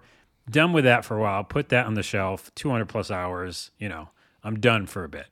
The seasons didn't really grab me. So I was like, well, let me go back to Path because Path of Exile 2, I believe, is coming out next year. And I've saw some footage from that. And it looks incredible. So it'd be great to know the ecosystem, right? the gem tabs, all that stuff. So that, and this is a nerdy kind of reason, but when I say I'll beat Path this year, and then I'll, play some DLC or whatever, I'll do some stuff in it, go up the tree, and then when 2 comes out, I'll just be ready. If that makes sense. You'll just be familiar. You'll know what to do. You'll see the new changes, but you always have the basic information ready and fresh in your brain. Like a new Diablo season comes out, I know exactly what to do. Or in general, I know where I should focus. So that's the main reason. 2 reasons. One, the pets, but also mainly I just wanted to kind of re-establish that world and understand it, and also just because I hadn't beaten it. So there's some positive and negatives about it. One, the first thing I did was buy pets, and I bought cats. Of course. I'm a cat person. And one of the cats is like a spirit cat, and it just floats around and has like rainbows around it. It's amazing. And they don't do anything. They don't attack. They don't do anything at all. They're just strictly there. cosmetic. Yeah, they can't die, which makes you feel good. And they go hang out in your hideout at some point. But I bring them with me, and I bring 1 cat per trip. And as I'm fighting, it does things, and sometimes it meows. And can you bring more than 1 cat? You can't. You can have up to 2 pets following you, I think. Okay. So I had both out for a little while, but it gets a little busy on screen. So, anywho, and then I went back to play, and the biggest negative that they fixed in Path of Exile 2 is there's no dedicated dodge roll button, which is crazy in this day and age. Right? That is pretty. I don't remember that, but that's pretty crazy. Yeah. And by the way, what's also crazy is the one that is in Diablo 4 has a cooldown. Which is you get tired. You get tired. No, it's fucking stupid. Have you done dodge rolling in real life? You get really tired, dude. Have we talked about dodge rolling on this podcast, and you're going to try to tell me that I care about that? No, I'm just saying try. Go to the park, roll around. You'd be like, oh, Brad's right. I got kind of tired. I got to take a break. I dodge roll once, and I'll hurt myself, okay? So I'm out of the world's longest cooldown, dude. Yeah, my cooldown will be go to the hospital. Oh, my goodness. Physical therapy, 6 months cooldown. That's a true statement. I need to get in better shape. Anywho, the dodge rolls should not have stamina, and the new one in PoE 2 won't. So they announced that. They're like, we're going to add a dodge roll, and you can just do it. Because it makes the combat fun, Brad. It makes it fun. Trials of Mana, blah, blah, right? Yeah, and it's got to be fun, right? It's got to be. Why are we even doing this if it's not fucking fun? It's got to be fun. Well, and also the fun / helpful when you're trying to, play a game for 200 hours and you're trying to do other mechanics in the game. If one mechanic's holding you back, then you can't do the other ones, right? Exactly, There's so many other buttons. So that's the one thing I, missed right away is you had to wait for a gem to special power. All the gems, by the way, are special powers, right? So they're either passives or they're actual, like in Diablo, a thing you can do, like a ground pound or a leap in the air or a dodge or whatever. Right. So you get the gems, you input them into your different, armors or weapons, and then you have that ability. It's very similar to Diablo. But in this, I feel like there's a lot of gem slots everywhere. And so, the very first thing I had to do was get like shield bash, which means like now I can go across the screen quickly, right? But before that, you're just walking and standing still and fighting. Yeah. So in the beginning, it doesn't feel fun that way. It feels a little crazy. I do remember that thinking like, what the hell is going on? Why am I standing here? This is crazy. Why am I standing here? There's all these enemies.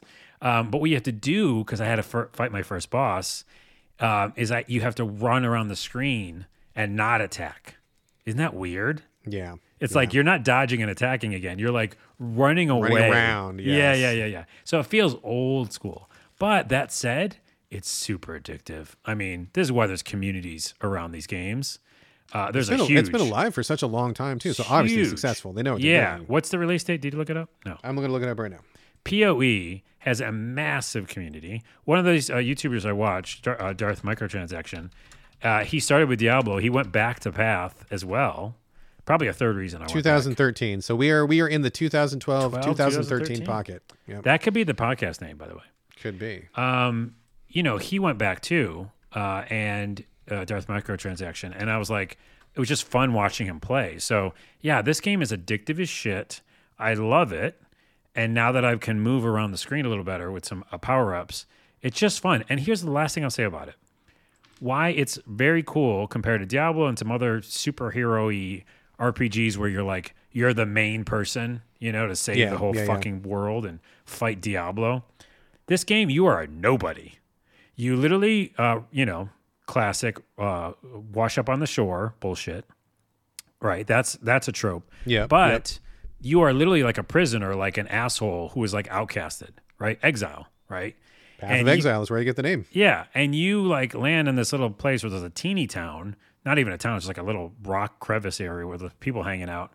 And they're like, yeah, you're like a shitty person and we're all shitty people and we're basically like prisoner people who like escaped because, you know, we crashed, the boat crashed or whatever. And now you got to like go work yourself up the ladder, but no one really cares. They don't care about you. You know, this world doesn't give a shit about you. And I thought that was very cool. Like, I think a couple RPGs do that, but you're just a person. Yeah. Yeah. You know, a guy or girl, and you're not the chosen one, basically. No, not at all. And the only thing you're doing is you're helping this like couple ragtag group in the beginning, like find a good like way through, like a passage, because they want to leave the beach and stuff. And so you're just like fighting monsters and, you know, going like you would do in a ARPG. But yeah, you're just doing it to do it. And like you get to this prison and like you had to fight this huge boss. And you go back to the guy and you're like, yeah, I beat that boss. And they're like, oh, cool. All right. So, I don't know. You can go north, I guess, if you want. Yeah, exactly. Yeah. And so I went north. Like that was like, that's my next mission is like, just go north. Go north, young man. Yeah. So anyway, I love it. And I love the fact that you're not a special person. I'm playing the shit out of it and I love my pets. And it's an easy game to spend money on though, because you know, you're in this world for a long time. You just want to have fun.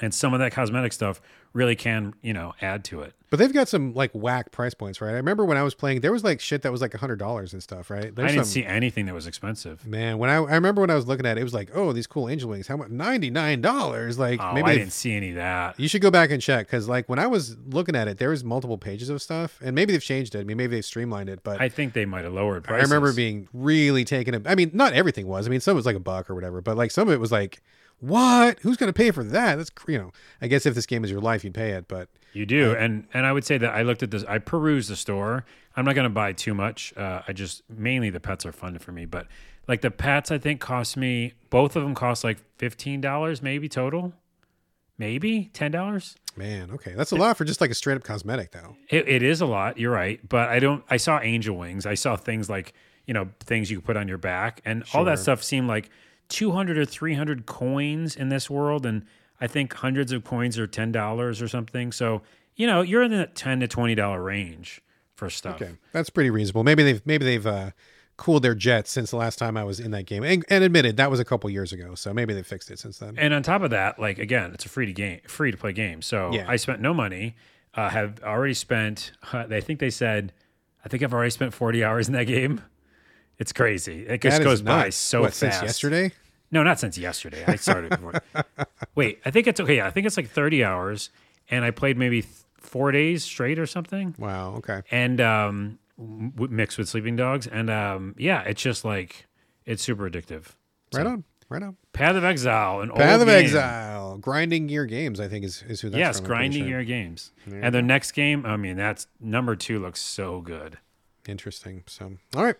Right on, Path of Exile. There you go. And that is the main portion of the show. Wait. Well, you got an extra? I do this all the time. You got a bonus? Okay. Just bonus. Surprise game. Of course, I'm playing the Division 2 still. Yes, you are. And I just wanted to say that I beat the main campaign. And then I also beat the DLC campaign that they give you. So basically, after you beat the game, not the DLC. Okay.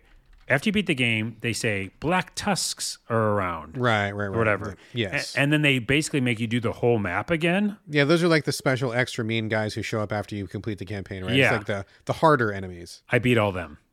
Okay. I wiped their fucking asses. And now after you beat that, they go, they're still around because they want you to keep playing, you know? Right. But I beat them, you know, like I beat that story. Yes. That's a lot. And then I started the DLC, the actual DLC, which you go back to New York. Oh. Yeah. It's called Gangs in New York. You go back to New York and you're chasing criminals down there in this mastermind. And so you're back in the city and it feels awesome. And I beat 25% of that already. And it's just Division 2 is amazing. And it's just beautiful. And I just wanted to bring that up because it's so good. And then also, I looked at how long I've been playing that game, and it said 2 days and 16 hours. So they break it down for you in lifespan terms. Yeah. Nice. So I basically 60 hours or something. 48 plus 16. Math. I can't do it. 48 plus 16. 4, 1, 64. There you go. 64 hours I've been playing that game.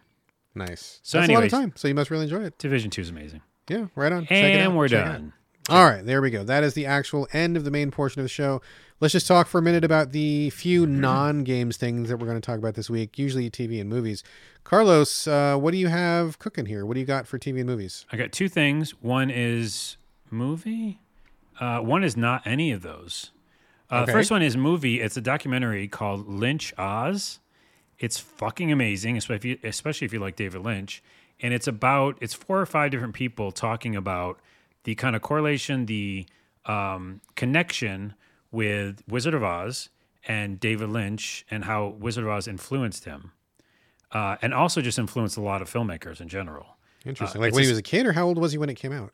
Well, yeah, but just overall. Is that the important part? No, it really isn't. It's just more like, the idea of this wizard, the idea of this fantasy world that, Dorothy goes to.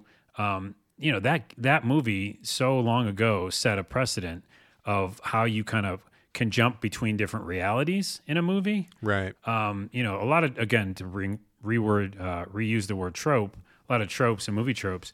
And then just they kind of show that kind of the connection between some of Lynch's work. And, he literally in what's it called? Wild at Heart literally has Wizard of Oz in that movie.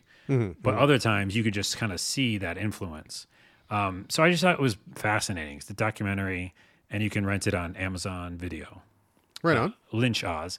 Oz. Yeah, the other one is not any of those. It's a book.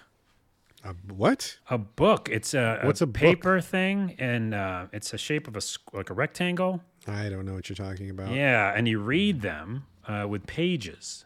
Yeah, I'll have to look it up online. I'm not sure. Yeah, Google book. Book. Okay.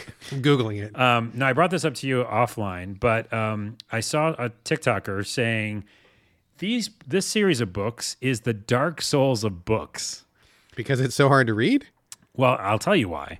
But that just got me in. I was like, where that normally could be annoying because people say that about everything. I was intrigued. This is the Dark Souls of sub sandwiches. Yeah, this is a Dark Souls of pizza. So the book was from the 80s. So the author is Gene Wolfe, Genewolfe. Yes. Yeah, I've heard of him. Wrote a ton of epic books, fantasy, sci-fi fantasy. And Shadow and Claw is the compilation of the first 2 books in the series, the first half of the Book of the New Sun. So Shadow and Claw is the book that I got, recommended from TikTok. And what it is it's a fantasy novel. It tells a story of a narrator, Severian, I believe his name is. Mm-hmm. And yeah, Severian. And, he's a narrator. So it's a book where he's telling the story of how it happened, but you get kind of fed these little bits of lore and story throughout the book. And why the TikTok person said it's like Dark Souls is the author, Gene, just basically throws a bunch of stuff at you and doesn't explain it.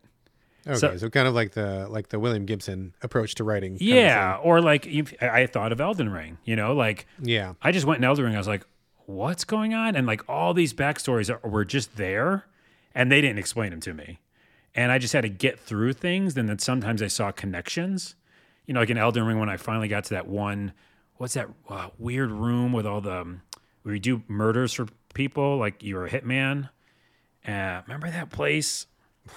Oh my goodness. There's a place where it's like a kind of a throne room or something, and there's these people that send you out on missions to kill people for them. Did you ever do that? I'm sorry, I'm having a moment. I'm not even sure what we're talking about. Oh, Elden Ring. I jumped to Elden Ring. So Elden Ring, Volcano Manor. Volcano Manor. Yeah, okay, sorry. Sorry. I was just like, what? You missed that Volcano, word, yeah. Yeah, no, sorry. So where you go and they send you out on the missions to assassinate people. Right. That's correct. When I went in there and then learned about different stories there, it kind of informed me about other things in the world. And I was like, oh, that's why that one person was mad, I think, because I did this other thing, or this other person showed up there in the manor, So it's like that where they just say a bunch of things and you're like, I get kind of what's happening, but you either reread it or the next chapter kind of informs like what that was first chapter was about a little bit, Got you. And Got you. I'm fascinated. Like normally I would not want to reread anything Yeah. or like wait to be understood something, but this is a very interesting tangent. I think games, and that's why this person on TikTok said it, have helped me read difficult books. Because think about it. We play a lot of RPGs. We do. Specifically where you don't know what the fuck's going on. And even Path of Exile, I don't know what the fuck's happening in that world. Like they keep telling me these little story bits and I'm like, I guess. But what you do in games, and this might be my favorite like analogy ever, is you just say, okay, I'll figure it out later.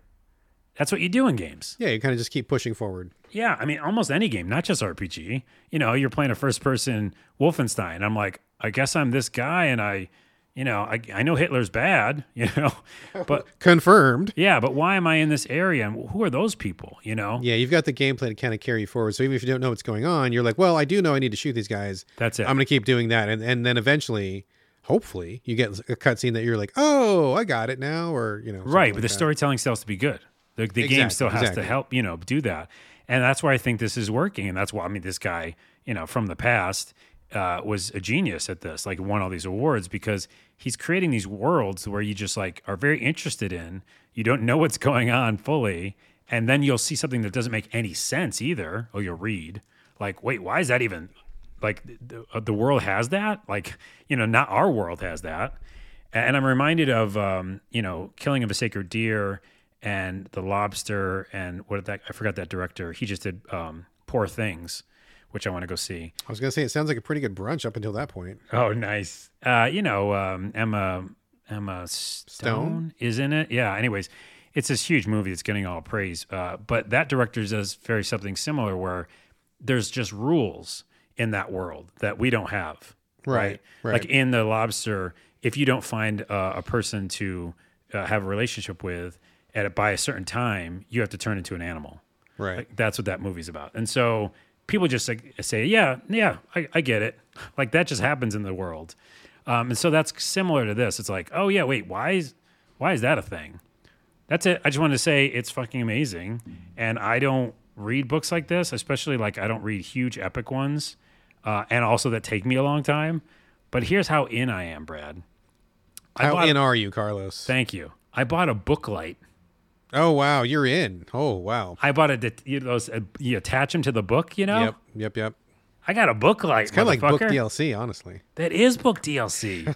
And it's rechargeable, and it has 3 different colors of light.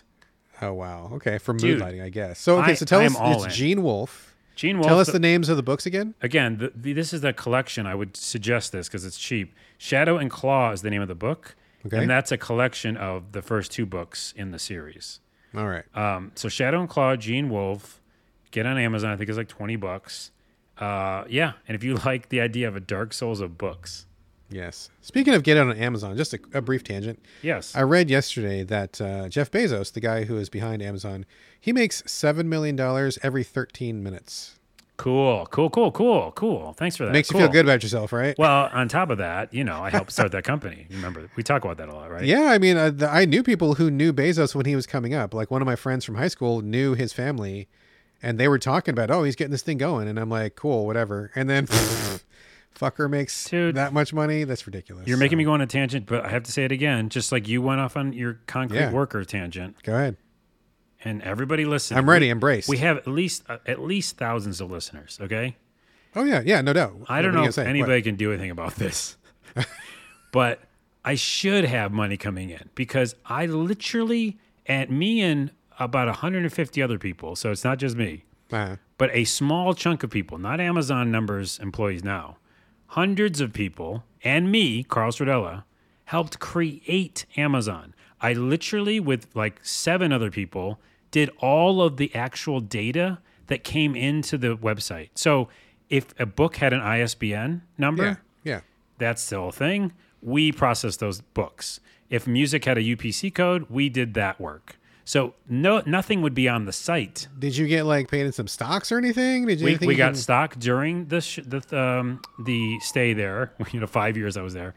And I was always underwater most of the time, which means that if your strike price is too high, and you can't sell it because you won't make money. Right. So I had to wait for it to split. Long story short, I made like thousands of dollars every year by selling a little bit, which as a poor person, like, up and coming person, I needed that money. Sure. If I would have held on to all of that stock, I still would have had like maybe $80,000-$90,000 like in a chunk. But I made that throughout the year. It was better to use it then because it was helping me live, Exactly. Well, you got to live.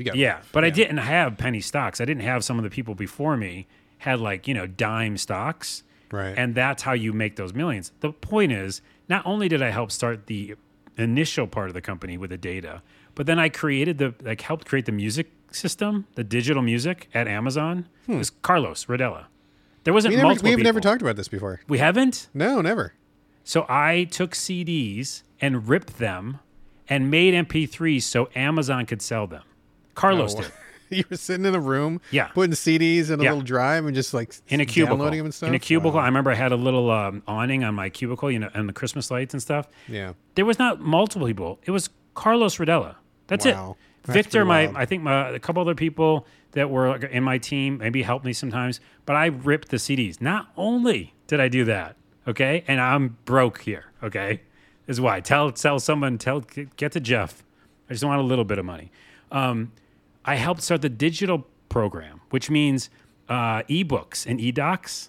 Yeah, yeah. I did all that. Like me and Bill Hummel and a couple other people, I remember it was like a team of 5 people, and we created digital books. I mean, I believe it, dude, because you're always so forward thinking. You're always on the edge of things. So, I mean, that makes sense, man. It sucks that you and nothing didn't get to ride that wave, man. There's no wave. I was underwater in my stock, and it just seems the most unfair, especially you bringing that up. It's like I'm literally struggling to pay anything. And, man, that just now I'm mad. Well, it makes me mad, too, because I was, mainly. because I'm self-employed, and I do gig work to support the family. My wife's got a good job. But, when you're self-employed, you got to put away extra taxes. And so I end up paying about 30% taxes. And I'm just like a guy. Right? Is Jeff Bezos, who makes $7 million every 13 minutes, is he paying 30% taxes? Fuck no, he's not.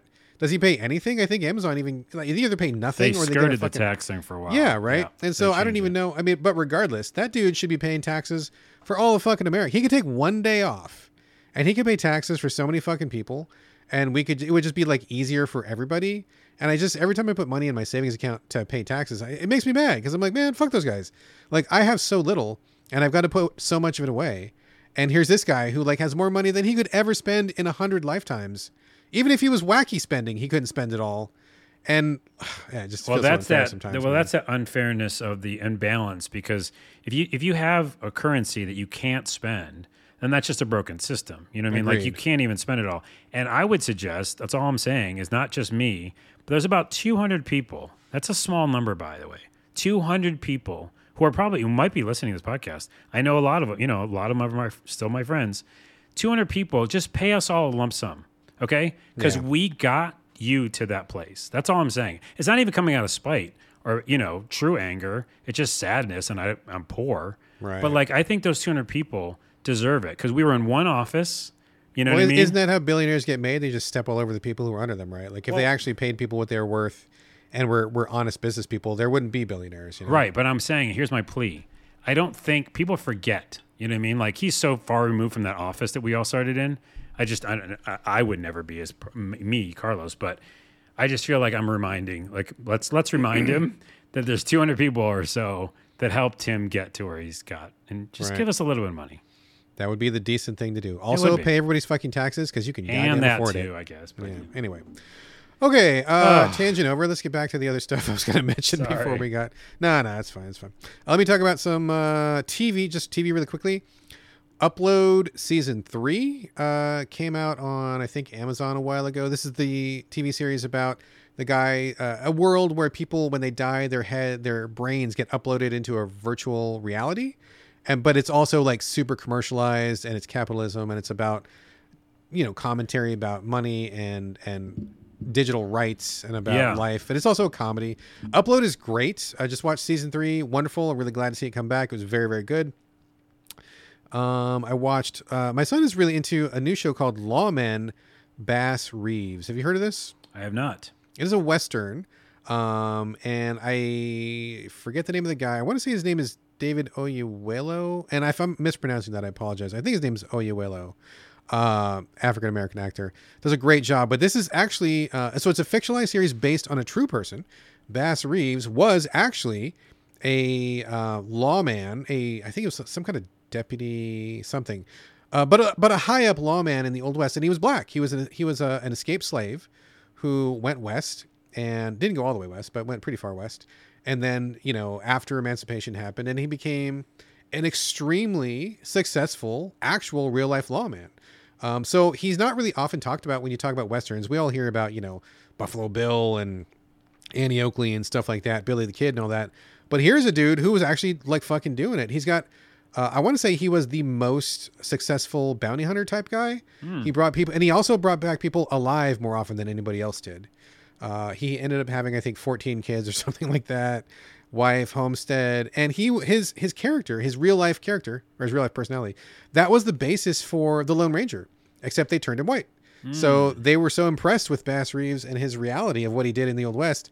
They're like, man, we got to make a show about this, but let's make him white instead. So that was kind of bullshit, but very interesting stuff. His character on the show looks a lot like what he actually looked like in real life. There are some photos of him back then, and I'm like, wow, good job there. So it's pretty grim and serious at times. There's not a lot of laughter in this, but it's really interesting. And if you like Westerns, I think it's really cool even to see this fictionalized account of this black guy who was just like, man, doing crazy stuff back in the day. And like, you never hear about it. You never hear, he never gets props. He's never held up as a Western hero, which is like a real fucking shame. So it's really interesting from that perspective. Okay. So Lawman, Bass Reeves, went back to an old horror movie called The Ruins. I think it was from like 2009, maybe something like that. You ever see The Ruins, Carlos? I haven't. It's based on a really successful horror book. I'm not going to give it away, but basically a bunch of people go to Cabo for, spring break or some shit. And they go on this illicit tour of, I want to say it's Mayan temple, or is it the Aztec temple? I apologize. I don't remember which, but they're in Mexico somewhere. And they go to see one of those temples, like the stair-steppy kind of pyramids they have down there, and they get trapped there. I'm not going to say how they get trapped or why they get trapped, because that's a big part of the story, but they get trapped on this pyramid and they can't leave. And it becomes this like screaming, bloody horror nightmare, which was just a really, really effective horror movie. I watched it back then. I read the book. I thought it was great. Revisited. Still really good, really effective, good stuff. I definitely recommend The Ruins if you like it. And the bonus is it's also one of those movies where it's kind of like people stuck in a bad spot, which is one of my favorite genres that we've talked about before, where it's like The Pool, where somebody's stuck at the bottom of a pool they can't climb out of, or Frozen, when they're stuck in a ski lift and they can't get down off the ski lift, or I think it was a Climb, where these two girls are stuck on top of a radio tower. Yeah. Those like people in a bad spot. Like, I love those movies. There's something really compelling about them. So it's a horror movie, but it's also people stuck in a bad spot. Very effective. I thought it was very good. Ruins is great. Movie we just watched called Susie Searches. You've heard of this one? No, I don't know any of the things you're saying this time. This was like an Indie award-winning film. It's on Hulu for free, I believe, right now is where we saw it. It's about commentary in the digital age. This girl is wanting to be an online presence. She wants to be kind of a content creator. She wants to do a true crime podcast, and nobody is paying attention to her, so she really needs to find a case to get famous on. Again, I don't want to give it away, but like basically she ends up finding a case. She solves the case, but then things go sideways because of things she doesn't expect. And it just becomes kind of like, what is our life in the digital age? What is our life in social media? How does this affect you as a person? But it's also funny, but it's also kind of a mystery. Really good. I thought it was really good. It was pretty wild, pretty different. I liked it a lot. Susie Searches is pretty great. And the last one I'm going to mention is another movie called There's Something in the Barn. This is a straight up horror comedy, my favorite genre. Oh, I started watching this. Oh, did you start watching this? You stopped? Christmas time. Yeah, Christmas time. And I like the guy, I forgot the actor. He's in Silicon Valley. Yes, I know the guy you're talking about. I don't know his name either, but he's pretty funny. So this is about a family. This guy's grandpa dies. He's living in Norway, Sweden, something like that. Yeah. And he inherits the house. And so he's like, oh, let's go move to Norway for a change of atmosphere and life. He moves his whole family out there, and it turns out that there are house elves. I don't know their exact, their name in the mythology or whatever, but basically these little helper house elves. There's one in the barn, and if you treat him well, take care of him and respect him, then he will help you around the farm. He'll shovel your snow, he'll chop your wood, he'll milk your cows, like he'll do all the chores for you if you give them a place to live and treat them nicely. But they don't know about that. And so the guy starts fucking with the elf, and the elf gets fucking pissed. And he calls his other elves in, and it becomes just fucking chaos from there. So like these little helper elves are going buck wild on this guy's farm, and it's just like crazy, and it's funny, and it's goofy, and it's actually based in some real myths. I mean, I have read about those things before, even though I don't know what their name is, but it was pretty good. It's a, obviously Christmas themed movie. That was really fun, but I think it would still hold up anytime. Good times. There's something in the barn I thought was a good laugh and a half. Good time there. So anyway, that's all I got. And this is going to bring us to the end of the show, folks.